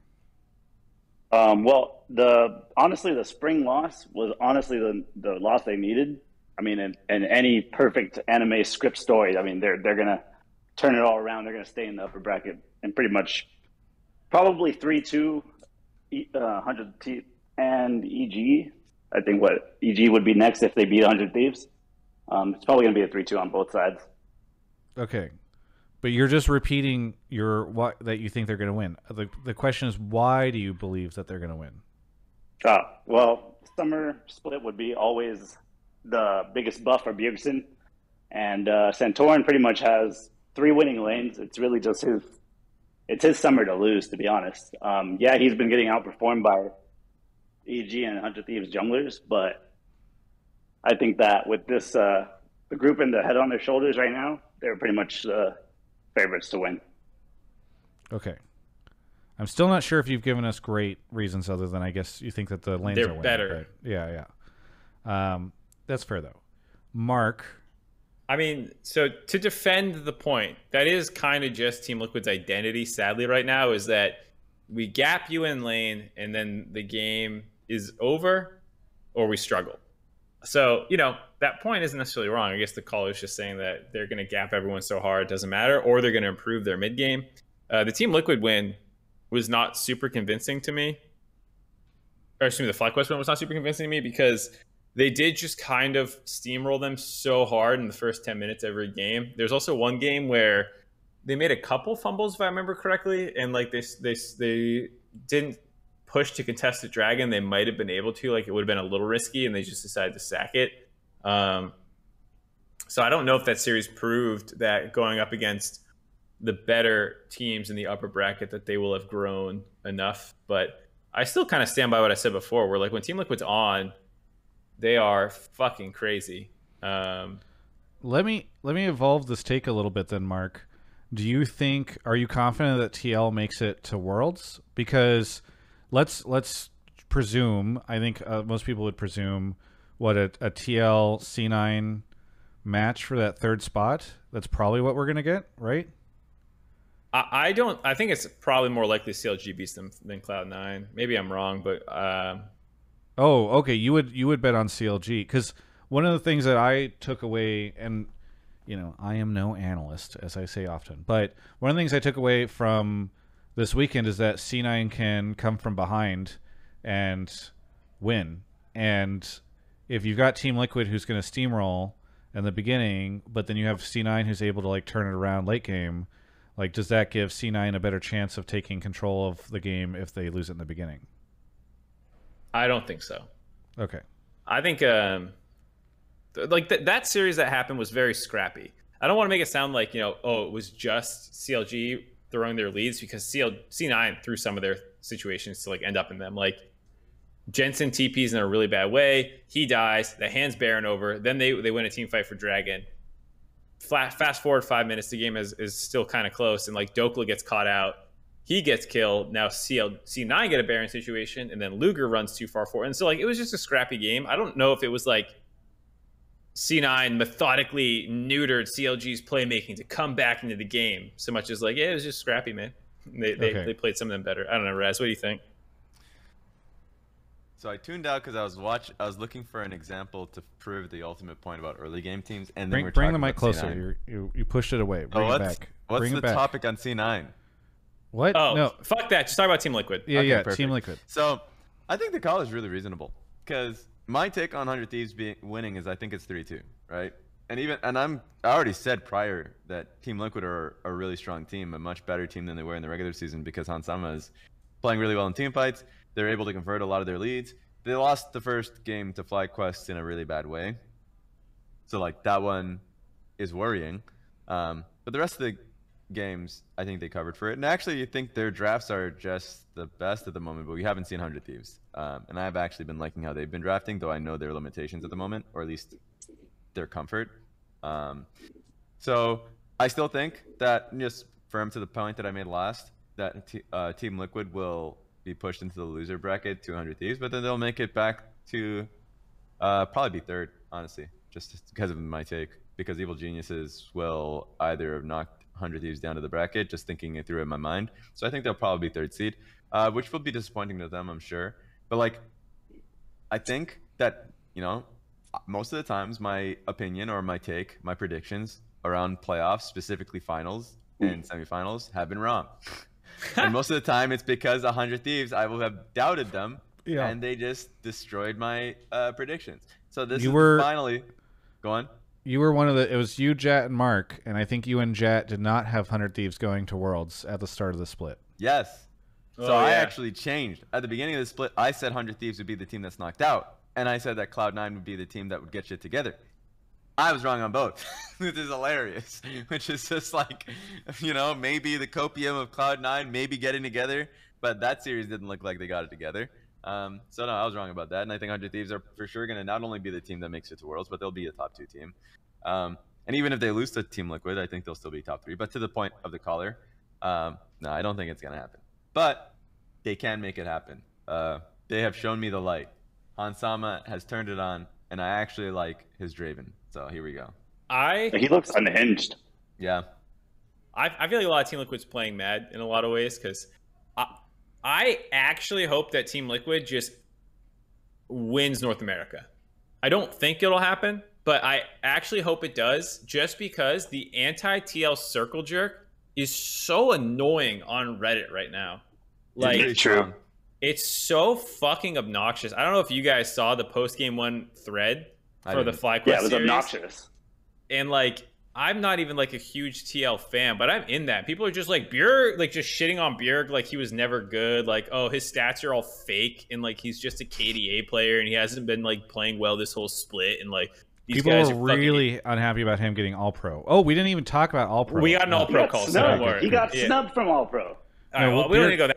far. Yeah, But like Core getting third, everyone was like Poom was better than Core this split in that post game thread. And like a lot of those takes got downvoted after TL won, but for like the first hour or two, just the TL hate was unmatched. And like, yeah, I think that they have a lot of problems as a team, but like individually, these players are fucking crazy. And like they still finished the regular season third. It's not unreasonable to think that they have a couple of players worthy of all pros on the third place team that eye test wise should be better. Like, it's fucking crazy to me how much they hate Team Liquid just because like the money that was spent on the lineup and the fact that it's not North American. A lot of them are not identified as North American players, despite a lot of them having residence here. You know, like I kind of get it why you want other teams to win, but like the intellectual dishonesty to be like they're not even good is like what? Yeah, but that's gonna happen, right? I'm actually completely fine with people who are just haters, mostly because that happens in every sport. You get people calling LeBron LaFraud just because at least like the strength that he had on his teams, specifically Cleveland, though that, you know, depending on the era, he was the one that was strong. The choke artist. Yeah. There it is. Yeah. Or like everyone going up against super teams, and this is a super team. This is like a picture perfect super team. Like, I know Golden State had some real fans this time around, but when they were like back to back to back, everyone's like, holy shit, please someone beat this team. People don't like the idea of an identity of a team being money and buying success. They hate that. Core to their lives. Like, it is a natural thing to be like, this bastard is successful because he just has more. And I think you'll always have, it's not as if there's only haters. Like, we go to the studio, that's like about 70 to 80% TL fans. So they have a lot of fans. It's just natural that they're going to have a lot of anti-fans. So I think it makes things more interesting. It's the same thing with whoever's the wrestling fan. It's like we love Cena sucks stuff. I think it's great. So. Do you guys think a lot of the TL fans are salty TSM fans who are just like bitter that Bjerg left and now their team's in the gutter? Oh, that's a conspiracy. We don't like conspiracy. I mean, I think that's a fair thing. I think that's fair to say. I like this caller. People, hey, they have like a hate boner for Bjergsen. It's crazy. I think that there's also some people who were just Bjergsen fans and followed him from TSM. I think there's some people who saw TSM struggle a lot this year and transferred over. But I mean, I agree with a lot of the points you just made, Raz, about like it's okay to hate on them. Yeah. You know, it does make for more fun rivalries and stuff. Yeah. But I'm like a contrarian at heart a little bit. And so like when I see everyone being like, yeah, man, Team Liquid always sucked. Bjerg didn't deserve any of the nominations, man. He's just getting by on name value all split long. I'm like, open your eyes, man. I mean, I think part of the reason why it's more annoying to see in the LCS is because there's already so much negativity and already so much down talking on our players. And so whenever you have like Bjerg, who's the GOAT of the league, and people are all like, oh yeah, he's actually never been that good, or he's always been just a mediocre player or something like that. It gets extra frustrating because you're just like, God damn, can we not have this one thing? Can we not even just have... It's not even like Bjergsen's a very controversial figure. He's like... He's not. He's like... He'd be a lot easier to not hate if he just wasn't so outspoken, you know? yeah, that's what I mean. It's like, he dude gets up just there, hang it out, showed up playing the game... Has a mustache, just fucking offensive. Get me on that train. I hate mustaches. And everybody's like, I don't know. It's so weird. Yes, Doublelift's the GOAT, Bjerg's the GOAT. We can debate back and forth, but it's just it's weird that people want to rewrite history in a league that is, I think, oftentimes lacking players to celebrate. Anyway, thank you, Dancing Blades, for the call. Anything you want to shout out before we take a quick break? Shout out Mark and Raz, Travis UI, and Alienware. Shout out Alienware and GrubHub. Thank you so much for the call. All right, thank you. Catch you next time. I appreciate that, caller. I love you. All right. Speaking of GrubHub, let us talk about GrubHub. So, we're hard at work on the next episode of Dinner With, which is going to be with Broden, who some of you may know.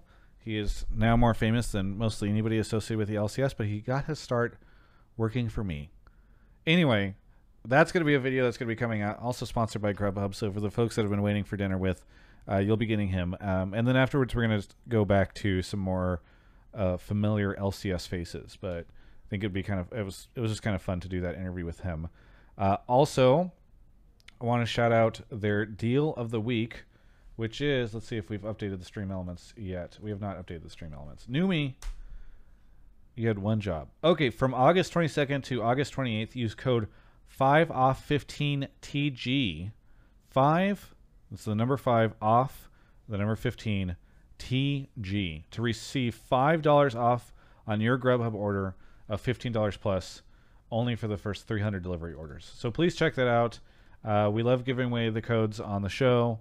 Also, I know I mentioned this last week, but if you missed it, we have a live version of Hotline League, a live show that will be taking place on Saturday of LCS Summer Finals weekend.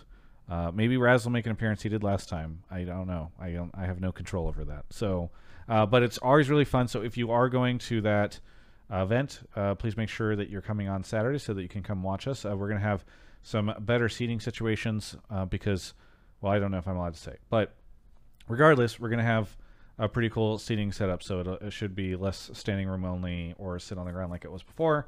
That's something that I know Grubhub really wanted to do. So excited about that. But thank you so much to Grubhub for sponsoring the show. They're a fantastic partner. Really love working with them.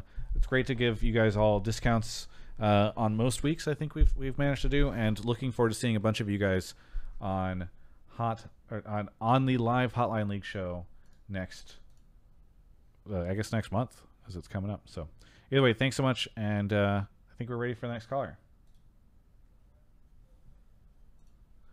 Off mark goes. Let's see if we have any. Oh, he's here. Dark Wonder is here. Dark Wonder, where are you calling from? I'm calling from Austin, Texas. Austin, Texas. What do you want to talk about on the show? So I know this has been kind of a topic that's brought up kind of a couple different times throughout the week, but JoJo being first, I think, was just a highway robbery. And I've seen a bunch of comments about Bjergsen not getting it, and I'm not saying he's not a good player. Like, again, I'm all fair. I've called in before now. It's my second time, and I've always tried to look at things fairly. But, I mean, to rob somebody who wasn't even at top of most of all the stats, matter of fact, came in probably third or fourth in most of them, to then get all-pro first team, to me was like a byproduct of being on EG with arguably, no, not even arguably, the best jungler in the league and Inspired, and then arguably the best bot lane in the league. Like, he just, to me, just got a pass. So, sorry, who would you have put first? I would have put Bjergsen hands down first. Okay. I think if you look at all the stats, outside of the flashiness and probably his, let's just call it what it is, JoJo's mouth. He is entertaining to listen to, but doesn't really hold well if your stats don't back it up. I think the other thing to talk about on this, and maybe we can start with the caller's take and then expand it out, but it is somewhat related. Both LEC and LCS had the all-pro teams being 4 players and then the tops from another team, which I think in both cases were the second place team. Regardless, it is. There was some discussion online. I think Mark, you even mentioned or chimed in on the Twitter about how this is not the way it would work in traditional sports, and like maybe LoL Esports All Pro is a little funky. Yeah, I mean, we can broaden out after the JoJo point. Raz, I don't know who. I didn't look at your ballot, Raz. Who'd you have as your first team All Pro mid?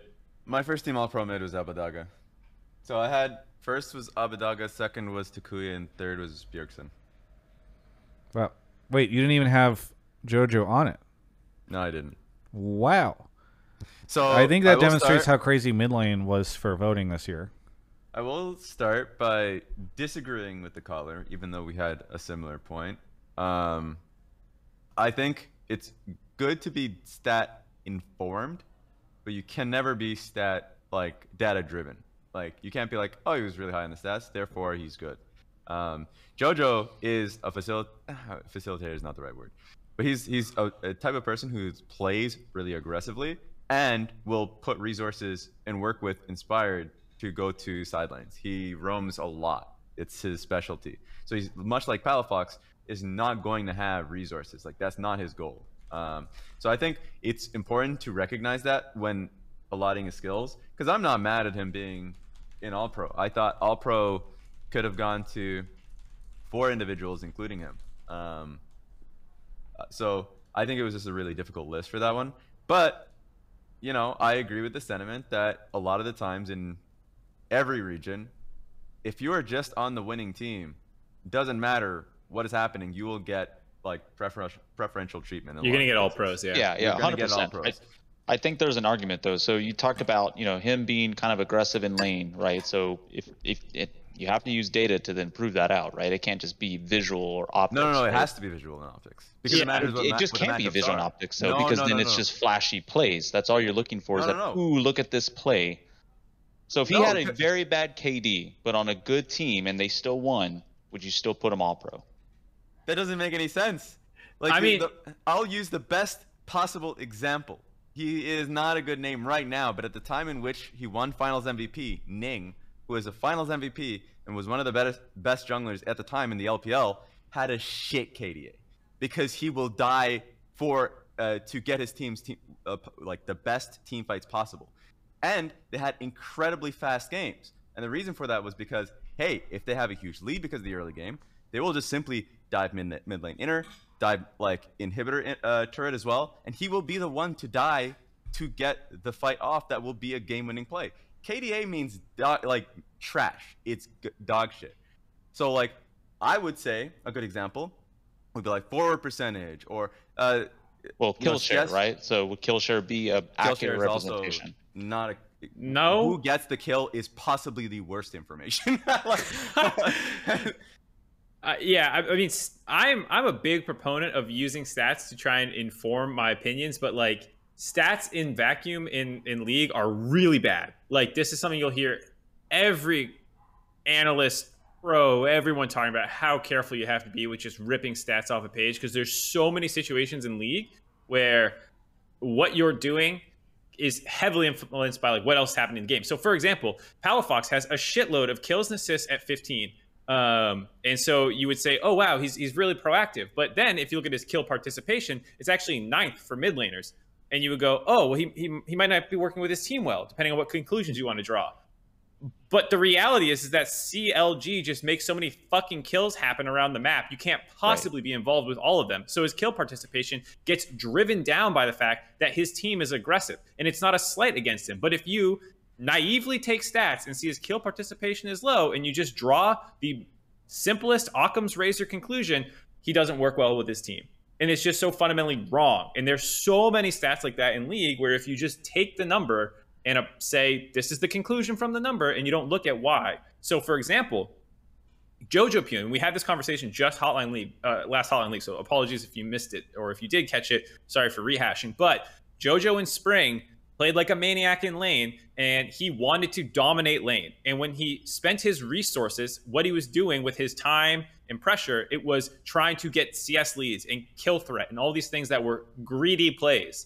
And he talked about how going to MSI, he learned that's not the right way to play the game necessarily, and taking your pressure and working with your jungler, getting vision control out, pressuring side lanes.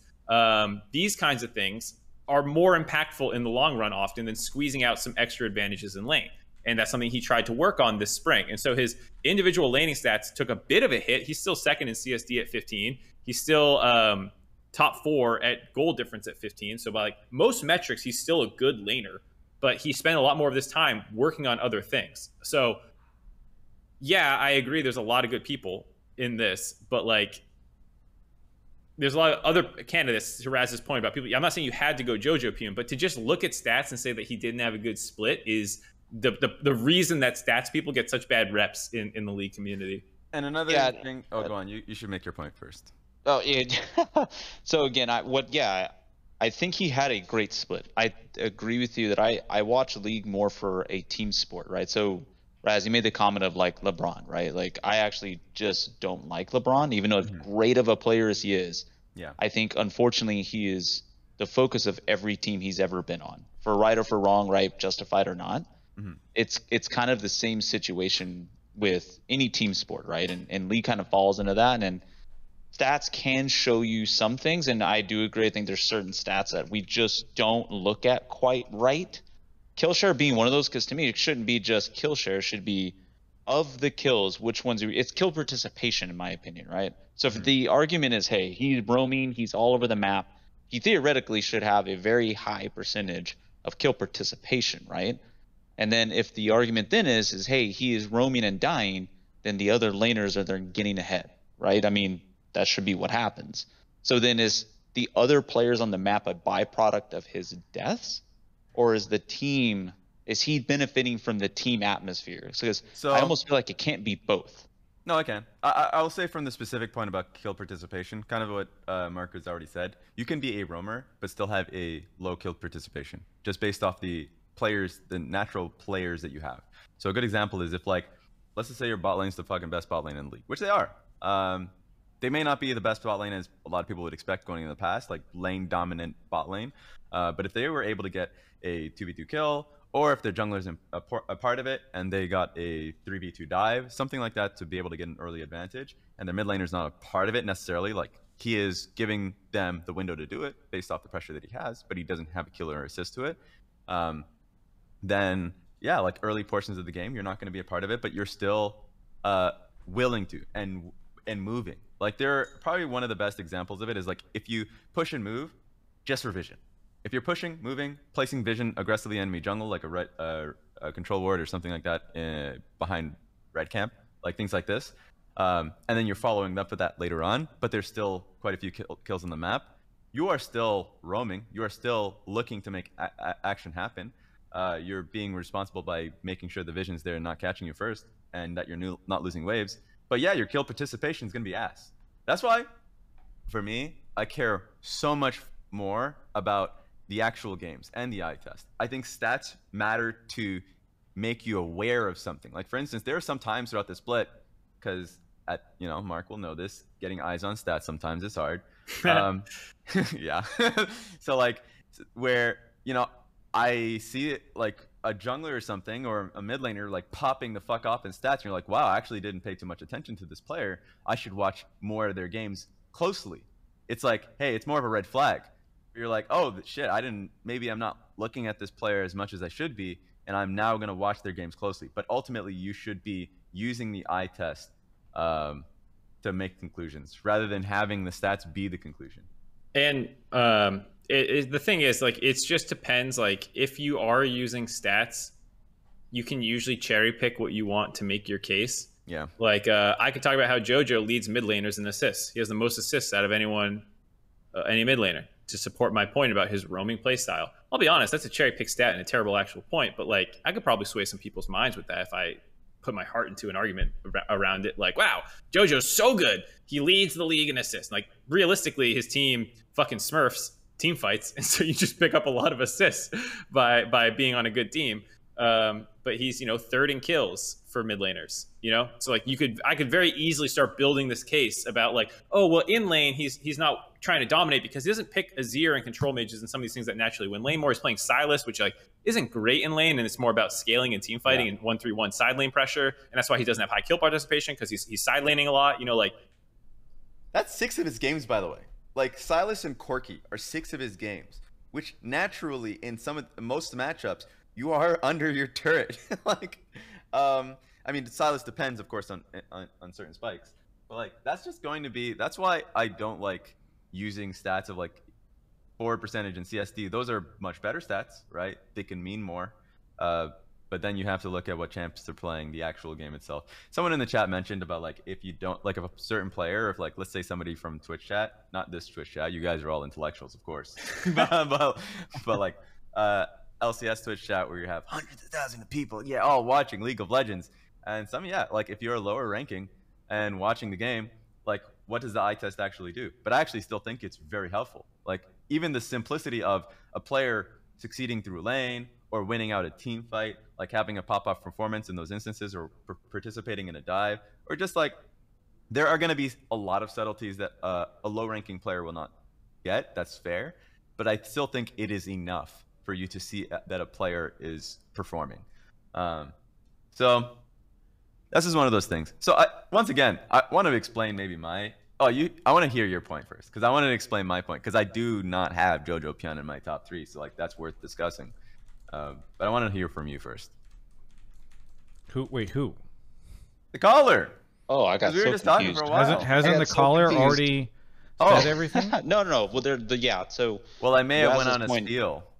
a little bit to Raz's point though. So yeah, I mean, look at my Elo, that kind of gold kind of level, right? I don't see all those intangibles, right? That's why I watch LCS to get better, to look at those things to see how I should improve. Mm-hmm. So it's not saying that he's not, I mean, again, he's pro level player, right? I think people get caught up in the sense and call other players bad. By no means am I saying he's bad. Mm-hmm. He is absolutely probably top 4 mid, right? If you go worlds, and okay, it drops down a little bit, but then it's understanding the eye test. Because I think sometimes in league and in pro sports, right, when you say certain words, right, the scene word might be eye test, like Raz explained, but then like you said on Twitch or during the game, you'll go, oh, well, the eye test says this, and it's like no one understands what that means. Mm-hmm. They'll immediately go, oh, he doesn't make the flashy plays, he doesn't do this. That's why Bjergsen should be number 1 every single time. It's like, well, no, I mean, if we really slow it down and look at other things that he does, yeah, I do agree with that point now. It does make more sense to me, but sometimes it takes that explanation to go, hey, this is why we bring someone into that all-pro team versus a Bjergsen, ahead of time. We don't have too much more time, but I wanted to just get Mark and Raz your takes on the all-pro situation that happened in LEC and LCS, because I will be honest, when I looked and saw that the results were Someday inspired Jojo Pyun, Danny, and Vulcan, I was like, man, what a meme. And then I looked and saw my own votes, and I voted for Someday inspired Jojo Pyun, Danny, and Vulcan, and I was like, oh, this is this is the lineup I voted for. I just did. You don't realize you're thinking about it role by role in the moment, and you don't really think about it, which is honestly probably the best way to go about it. It's the more honest way, right? But it is kind of funny that it ends up happening. And this is not the first time where we've had either 4 of 5 or even 5 out of 5 from a team be up there for LCS and LEC. So I don't know. Yeah. I put a tweet out kind of talking about the different biases that you get, because not only is there that portion of it, there's the people who, say get in on name value. And I was talking about, like, when people get in on perceived name value, it's funny that people blame things like narratives and whatnot. But like that would presumably be a shot at the casters and analysts and media and the people who are spinning the narratives and not the pros. But then when you look at the pro player and coaches' votes, they are often some of the most aligned with this supposed name bias. People like Core JJ and whatnot getting votes like that. And when you talk about 4 players from the best team in the league, it would have been 5 if you just used pro player and LCS coach votes. It would have been all EG if I'm counting this correctly. Maybe Berserker would have stolen it from Danny, but I'm pretty sure it's still Danny. I mean, so you would have had just the entire EG lineup as the first team all pro. No, it's so true. Go ahead. I'm gonna say this is not a shot at pros and coaches, in case it sounds like that, because my point is just that, like, the things that fans get upset about and then try to assign blame to, like, don't even match reality if you had just taken 1 second to check where these votes are coming from. Yeah. Yes. So like everyone has different biases. Players go off who they're playing against. And if you're getting shit on in scrims by EG every fucking scrim set and they're top of the league in the LCS, like, you probably feel really bad playing against these guys, so you think they're really good, so you give them the most votes. Caster bias is that we only see what the camera shows us, so we don't see trading patterns. We don't know what it feels like. We have a bias towards big plays, you could argue, because of that, maybe. Like, there's a lot of factors that go into the voting, and I sympathize with fans' perspective that it's probably not true that EG has 4 of the 5 best players in the league, or 5 of the 5 best players in the league straight up in their position.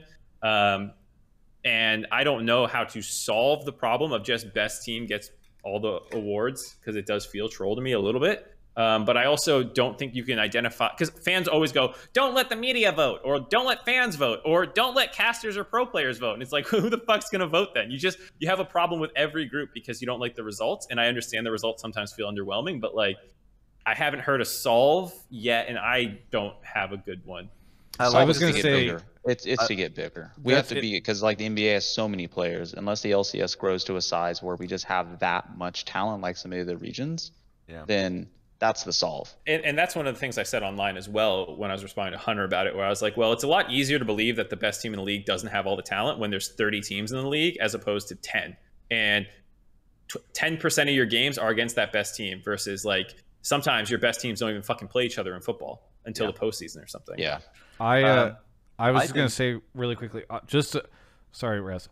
It is the funniest thing in the Reddit threads because, yes, people will constantly dog on the media, and I get it because sometimes you look and you're like, they wow, have that the person worst troll voted. votes usually. Yes, they unless have it's, the like, worst one troll player. votes because there's usually some pretty outlet from egregious. somewhere that just voted for people that all come from their country. They or speak something French. Like I love them. that. Yeah, exactly. Solus is the best top laner. But Loomis. it's so funny because people will hone in on that single outlet and be like, absolutely disgusting that this happened. And then, yeah, it's like, but then, okay, fine, you remove that and you would never think that. Or you remove all the media and it makes it way worse than people even expected. So it's just very funny. You were going to say, Raz? Yeah, the media does have some of the most troll votes, but I think the current system is the best. You can refine it. Like, I think the current refining process is like when it comes to specific media votes, you should not be handing it out to people that don't watch the league. There are a few people, I'm not gonna say names because I don't like pitchforks, that I was like, I'm pretty sure they don't watch the league. Like I will read a lot of like articles, like LPL, LCS, LEC at times, like depends, right? And I'm like, I've not seen LCS content from the X person, and they're voting, and their vote's awful. It's like, I think we should only give it to people that watch the games, guys, and also co-streamers. I think it was one of the casters that mentioned it in the agreement when we were talking. But like, absolutely, Yeah. like co-streamers should be able to vote. They're the ones watching the games. There are gonna be some that don't watch LCS at all. Obviously, make sure that the ones who are watching the league the most. There's definitely are the some ones who people are that able to do vote. not watch on the days they don't co-stream. Yes, but it would be better than what we're currently getting with like some of the media votes. But this is the best system. The worst thing I want that would happen is people knee-jerk it, like LEC, and make it so it's a community vote.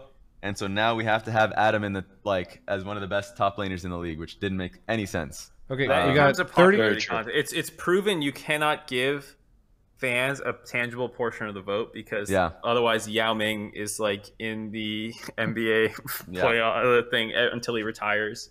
Well, I think there's a difference between All-Star and All-Pro, right? So All-Star, vote for whoever, right? Whatever name you want to vote for, great. No, All-Star was their All-Pro, and it was trolled. Jesus. And the same thing happened with LEC. Right. G2 won everything because There was a player, I think Zaza Pachulia, who literally won.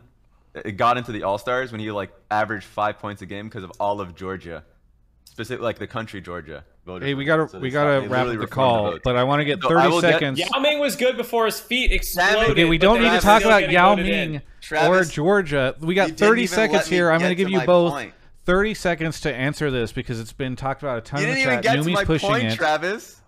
That's Fans fine. are voting Started some for anarchy. most Yeah, I know. improved, and Chad is upset about it, I think. So what do you guys think in 30 seconds, Mark and Raz, what do you guys think about people voting for fans being allowed to vote on most improved?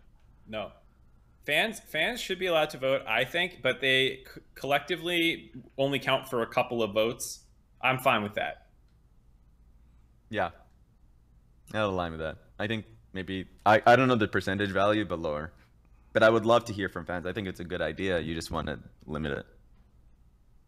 The I'm fine with criteria sucks, which is exactly what Papa Smithy said, and the fans are saying. Dokla should 100% be allowed to play, and the fact that play-ins is taken into consideration is a joke, but it is what it is. Dark Wonder, thank you so much for the call. I said Anything you want to play-ins, shout out? lock-ins. There it is. No, shout you guys out just like last time. And Alienware. Y'all are doing awesome with this. Thank Love you it so every much. week. Thank you. We'll catch you next time. Appreciate you. All right. We have one more caller to go. Mark's going to go grab them right now. Does anyone know how much of the fan vote is? Numi, normally it's like 1 or 2 votes compared to like the fact that there's like 40-something people that vote. So it doesn't normally change stuff. I think it will be weird if it ever changes something, but I don't think it normally doesn't. Depends. If it's close enough and it changed something, I think that's fine. Yeah. Like if it's a close enough vote. Arsh is here. Arsh, you're calling in again. Hi. Yeah. Good to have Repeat. you back on the show. Side character, I guess. Where are you calling everybody from? Still in Bay Area, but I move in like 24 hours, so I'm excited for that. My Is room's this a mess. Dignitas Arsh? Yes, this is Yes. Dignitas Arsh. There it is. Noted. The intern. I am so hyped. We 3-0'd C9 today. I missed it. C9 Academy. We didn't. true. There wasn't a series anyone missed, by the way. C9 Academy, but it was so hype. I'm such a big fan of Dios and Perry, especially like. No one cares. Get to your take. It's Academy. We're an LCS talk Okay. show. My take is a little bit more complicated, but I think you guys probably would have seen it if you guys were active on Twitter. There was a lot of sentiment of like, can't even watch C9, CLG. These teams are so bad. They're just throwing back and forth, etc., etc. Kari, Space Ghost, brought it up, talked about it, and so I kind of got tuned into it. And then I saw some other people talk about it. And my take is like, this is like really stupid, right? Like the old criticism of LCS was always that it's boring and bad, right? Like, like LCS, not only are they bad internationally, but they're also really boring to watch. And like, I mean, you weren't watching that series if you thought it was boring. Like, you just were not. You weren't there. You were watching something else. You just did not watch that series. And if you think they're bad, like, sure, right? Like, LCS will perform worse internationally. But I watched LSB Gen.G, DKT1, RNG EDG, and you are absolutely lying to me if you are telling me that, like, they are not into... Dude, I watched Prince run it down under tower like 3 times. I watched Ruler completely run it. Jackie Love, like LPL, whatever, right? Like LPL, the greatest region in the world. All these people like Dom fans that are like, LPL is so good. I watched Jackie Love walk melee into a dragon after his jungler was already dead and then die. And like, dude, if Luger did that on Zeri, right? But if Hans Sama did that, that's 5 Reddit posts. That's top of r/League of Legends for the next 3 years. Like, this is EU's best ADC, and he's doing this. Like, I don't know, like whatever. Okay. LPL ADCs have great mechanics, We but they're get your inters point. just as much as we are. Okay, We sorry. get your point. I'm really passionate about this, which is why. No, I love this. Yeah. So I Don't just impede want the to say passions of our callers, Travis. I want to say one thing, which is that in chat, Xiao Weijin was saying, "Is this just about brain dead Twitter takes?" I think one of the things that I thought was very funny this weekend was I was watching the LCS and I was like, "Wow!" And I'm watching Twitch chat, and everybody's vibing it. They're all super excited. They're super into it. And then I open up a co-stream and I look at the Twitch chat. It is just like night and day. Like I should do a video. This is actually a video I should do. We'll see if I'm not lazy enough. Where I just show the Twitch chats side by side during a play that's happening for co-streams, because I think it is shocking the difference in what the chats look like and how they're enjoying the game or not enjoying, I guess, in some situations, whenever it's like side by side for the same moment. It is actually hilarious. And so I think that's part of it, quite frankly, is like from I did not watch all the co-streams. I'm not trying to make like a blanket statement. I do believe there was a bit of a difference in terms of the general appreciation of this match, or the matches this past weekend, versus what the co-stream takes were on the matches. So I think it's not just limited to brain dead Twitter takes, to answer the chat person. Yeah, I mean, I agree with this, but okay, I'll just point to the fact of my agreement. So the agreement is, when I casted LPL, it's very clear when you look at the sentiment from the community that it's very positive, right? People will love the names of the Shy, Rookie, Jackie Love, like you just mentioned, like all of these guys, like it's there. Everybody loves them. And the plays that make it to Reddit will always be the complete mechanical outplay 1v5, but you're like, wait a minute, there's clearly the other side where the enemy team completely ran it down. Yeah. In every way. Or Jackie Love, who there's always the playmaking that he does, but yeah, he runs it down a lot.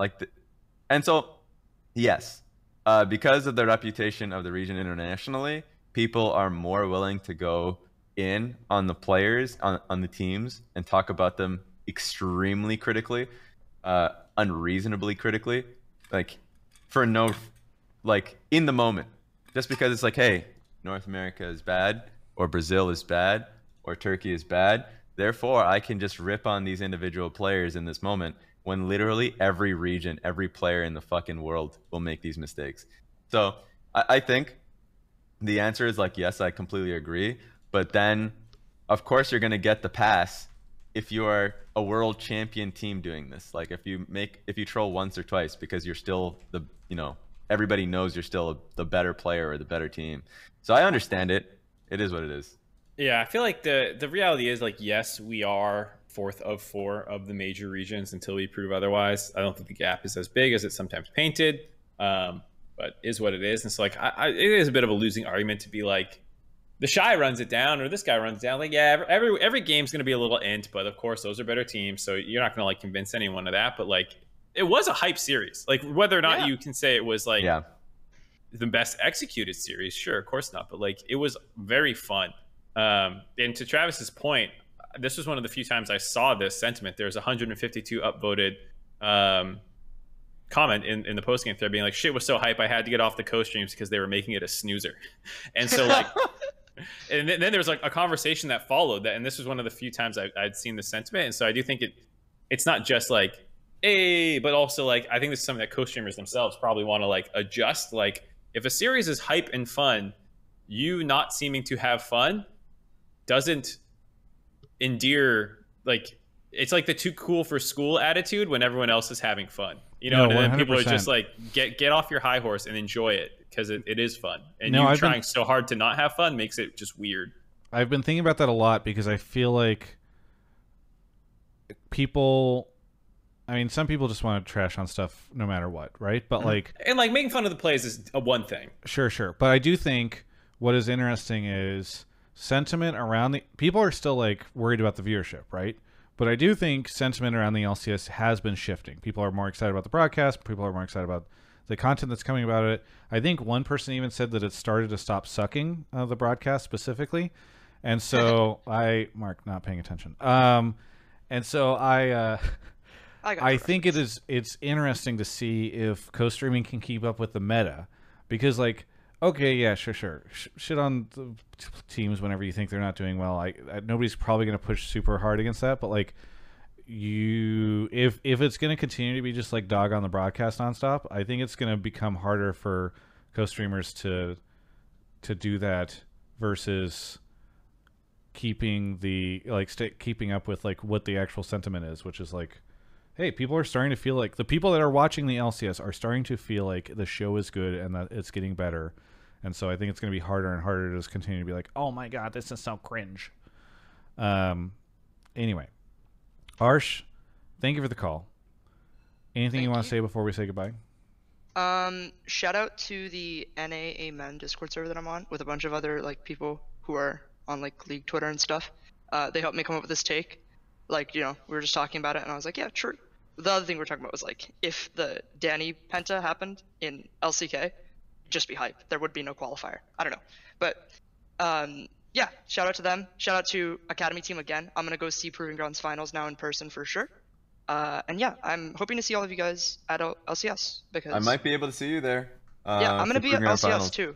I'm going to LCS 3 times the next 2 weeks. Oh, I'm going to dodge you every time. I'll see Mark and I'll hide. I'll hide behind the nearest trash can. Yeah. Just better not see your ass. I'll have the security throw you out.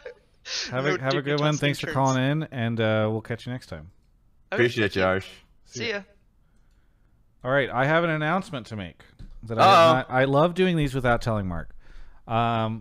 So, on next week's episode, everyone tune in because we are going to have the new LCS commissioner, Jackie Felling, on for what I believe is her first ever like public appearance of this type. She's done like a bunch of Reddit stuff, but she's never really done any shows or interviews or anything like that. So I'm hoping that the Hotline League community will be welcoming to her, especially since this is the first time she's done something like this.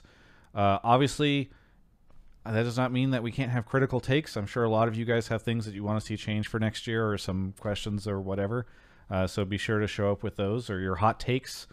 But I am hoping that people can at least be respectful. I think people need to be respectful. But when she comes on and we start the show, everyone needs to boo her in Twitch chat because this is a tradition. We did it to Greeley. It's what you do in sports to your You're the commissioner only when one they that come does out. this. No, it's all over sport. It's just a sporting tradition. I'm not that you sure if we boo have the ever commissioner. booed Greeley in Hotline League chat. I booed the. At the You draft. did it at scouting grounds during the draft. You would be the only person doing this. There's a lot more viewership there than there is. I'm just saying this is not some Hotline League tradition. So Mark is pushing the pro bullying I'm pretty sure. sentiment. I would actually go back and check. I'm pretty sure when Greeley came on, I booed him again. Well, guys, if anybody's wondering why it is that Mark has a hard time getting broadcast time, and if next year he comes on, he's like, I'm going down with this ship. This is my the hill I hours die on. got We're cut booing again. Jackie. There you go. So anyway, but yeah, it should be pretty fun to have her on. So please get your, start thinking of your takes. If there's something that you've been thinking about for a long time that you want to talk about with regards to the LCS, would love to have you call in and talk about the stuff. Again, please do it respectfully. You guys have always been really good about that, so I'm not too worried. But yeah, that's definitely, I think, one of her first times doing this. So That one's gonna be a banger for sure. Yeah, it's gonna should be good. fun. As long as Travis doesn't ambush. I'm just saying, Travis. Gun pointed at your head. Travis, the hard-hitting investigative journalist interviewer. Everyone's sweating when they sit down across Travis. Yeah, because You I'm never going to know ask what he's them. gonna- I'm going to say, what is this country? And then they're going to look like idiots because they don't know. Oh wait, Jackie's in chat. This is the perfect time to ask. We can just ask ahead of time. Is it okay if we boo you at the very beginning? Not me, not us as the host, but if Twitch chat boos you, because it's just a commissioner tradition in sports. Mark, boss, can I boo you? I shouldn't have asked for permission, but but boss. I told her. Is it so okay if we? I was like, please do not.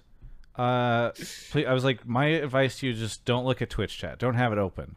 And she was like, yeah, there's no way I'm going to be able to avoid doing that. So, I don't know. I'm hoping people are nice. Jackie conveniently not answering your question, Mark. Okay. Anyway. Well, then I didn't hear a no. I think you've got. But Travis, you know what will happen if people ain't nice? You know what I have? Fuck, do I have a sword in my house? I was gonna say, I have a water sword. I have gun a again. green You're sword. gonna shoot the. You're gonna pull a weapon? I'm very. I have a strange. green Okay. sword. All right, I wish I actually had a sword. Now Jackie I have to buy said, a "Wait, sword. what was the question? The question was, is it okay when we start the show if we have Twitch chat boo you because it's a tradition for commissioners to get booed by their fans when they come out for She public says speaking yes, or whatever?" boo. Before you There answer, you go. Jackie, before you answer, can you just say? Yeah, exactly. No, can you say? Don't answer right now. Just say. Ask that again. Just to him. Just that's a who Omega. All right, Raz, what do you want to Why? shout out at the end of the show here? What do you want to plug? Shout out to the LCS, to Travis Gafford, to Mark Zimmerman, to that banging new Alienware PC that I'll be getting in a week's time. Boom! It's gonna be fun. My current PC, I'm surprised it didn't happen yet, but it literally blue screens and it's what it is. It was This is actually what very happens- cool. Yeah, Yeah, this is what Raz happens reached out when to you me. Drop. Yeah, go on. No, you go. Okay, I was just saying, because like my current PC is amazing, but I may have spilled on it last year, and it has since created problems. So, new one's gonna be beautiful. But no, it was really cool because Raz reached out to me last week. It was like, "Hey Travis, what's your Alienware code?" And he actually did order a very expensive PC using my link to make sure that I got a cut of that. So that's the great thing about Raz is he comes on the show all the time. I don't pay him. Then he goes and purchases the sponsor products to make sure I can get paid. So it works out really well. There it is. Mark, what do you want to talk, or what do you want to shout out? Nothing. Just She-Hulk, I guess. I put out a tweet where I butchered the Pro, and I just made Sven look like the biggest asshole possible. Yes. Oh, you by did. like shitting on his teammates and cutting high off and like just saying ridiculous stuff. It was really fun to make. Yeah, I saw that and I was impressed. It looks like it did pretty well too. So yeah. I want to shout out all of you. I'm pretty sure last week was the most viewership that my YouTube channel has gotten all year long. I guess because people are really enjoying the new content. So I want to thank everybody for doing that. That is, I'm glad that you guys are liking it. Subscribers have been growing again. It feels like nature's healing over on my YouTube channel. So thanks everyone for the support. Are you okay, Raz? What just? No, I'm fine. Don't worry about it. Breaking into your home? No, nothing. Okay. Anyway, thanks everyone for watching. We'll be back next week with Commissioner Jackie on the show. Stick around. I'll show you guys an assembly of the next episode of Surprise Test on stream. That's one of the benefits of watching live. And yeah, thanks everybody. We'll catch you next week.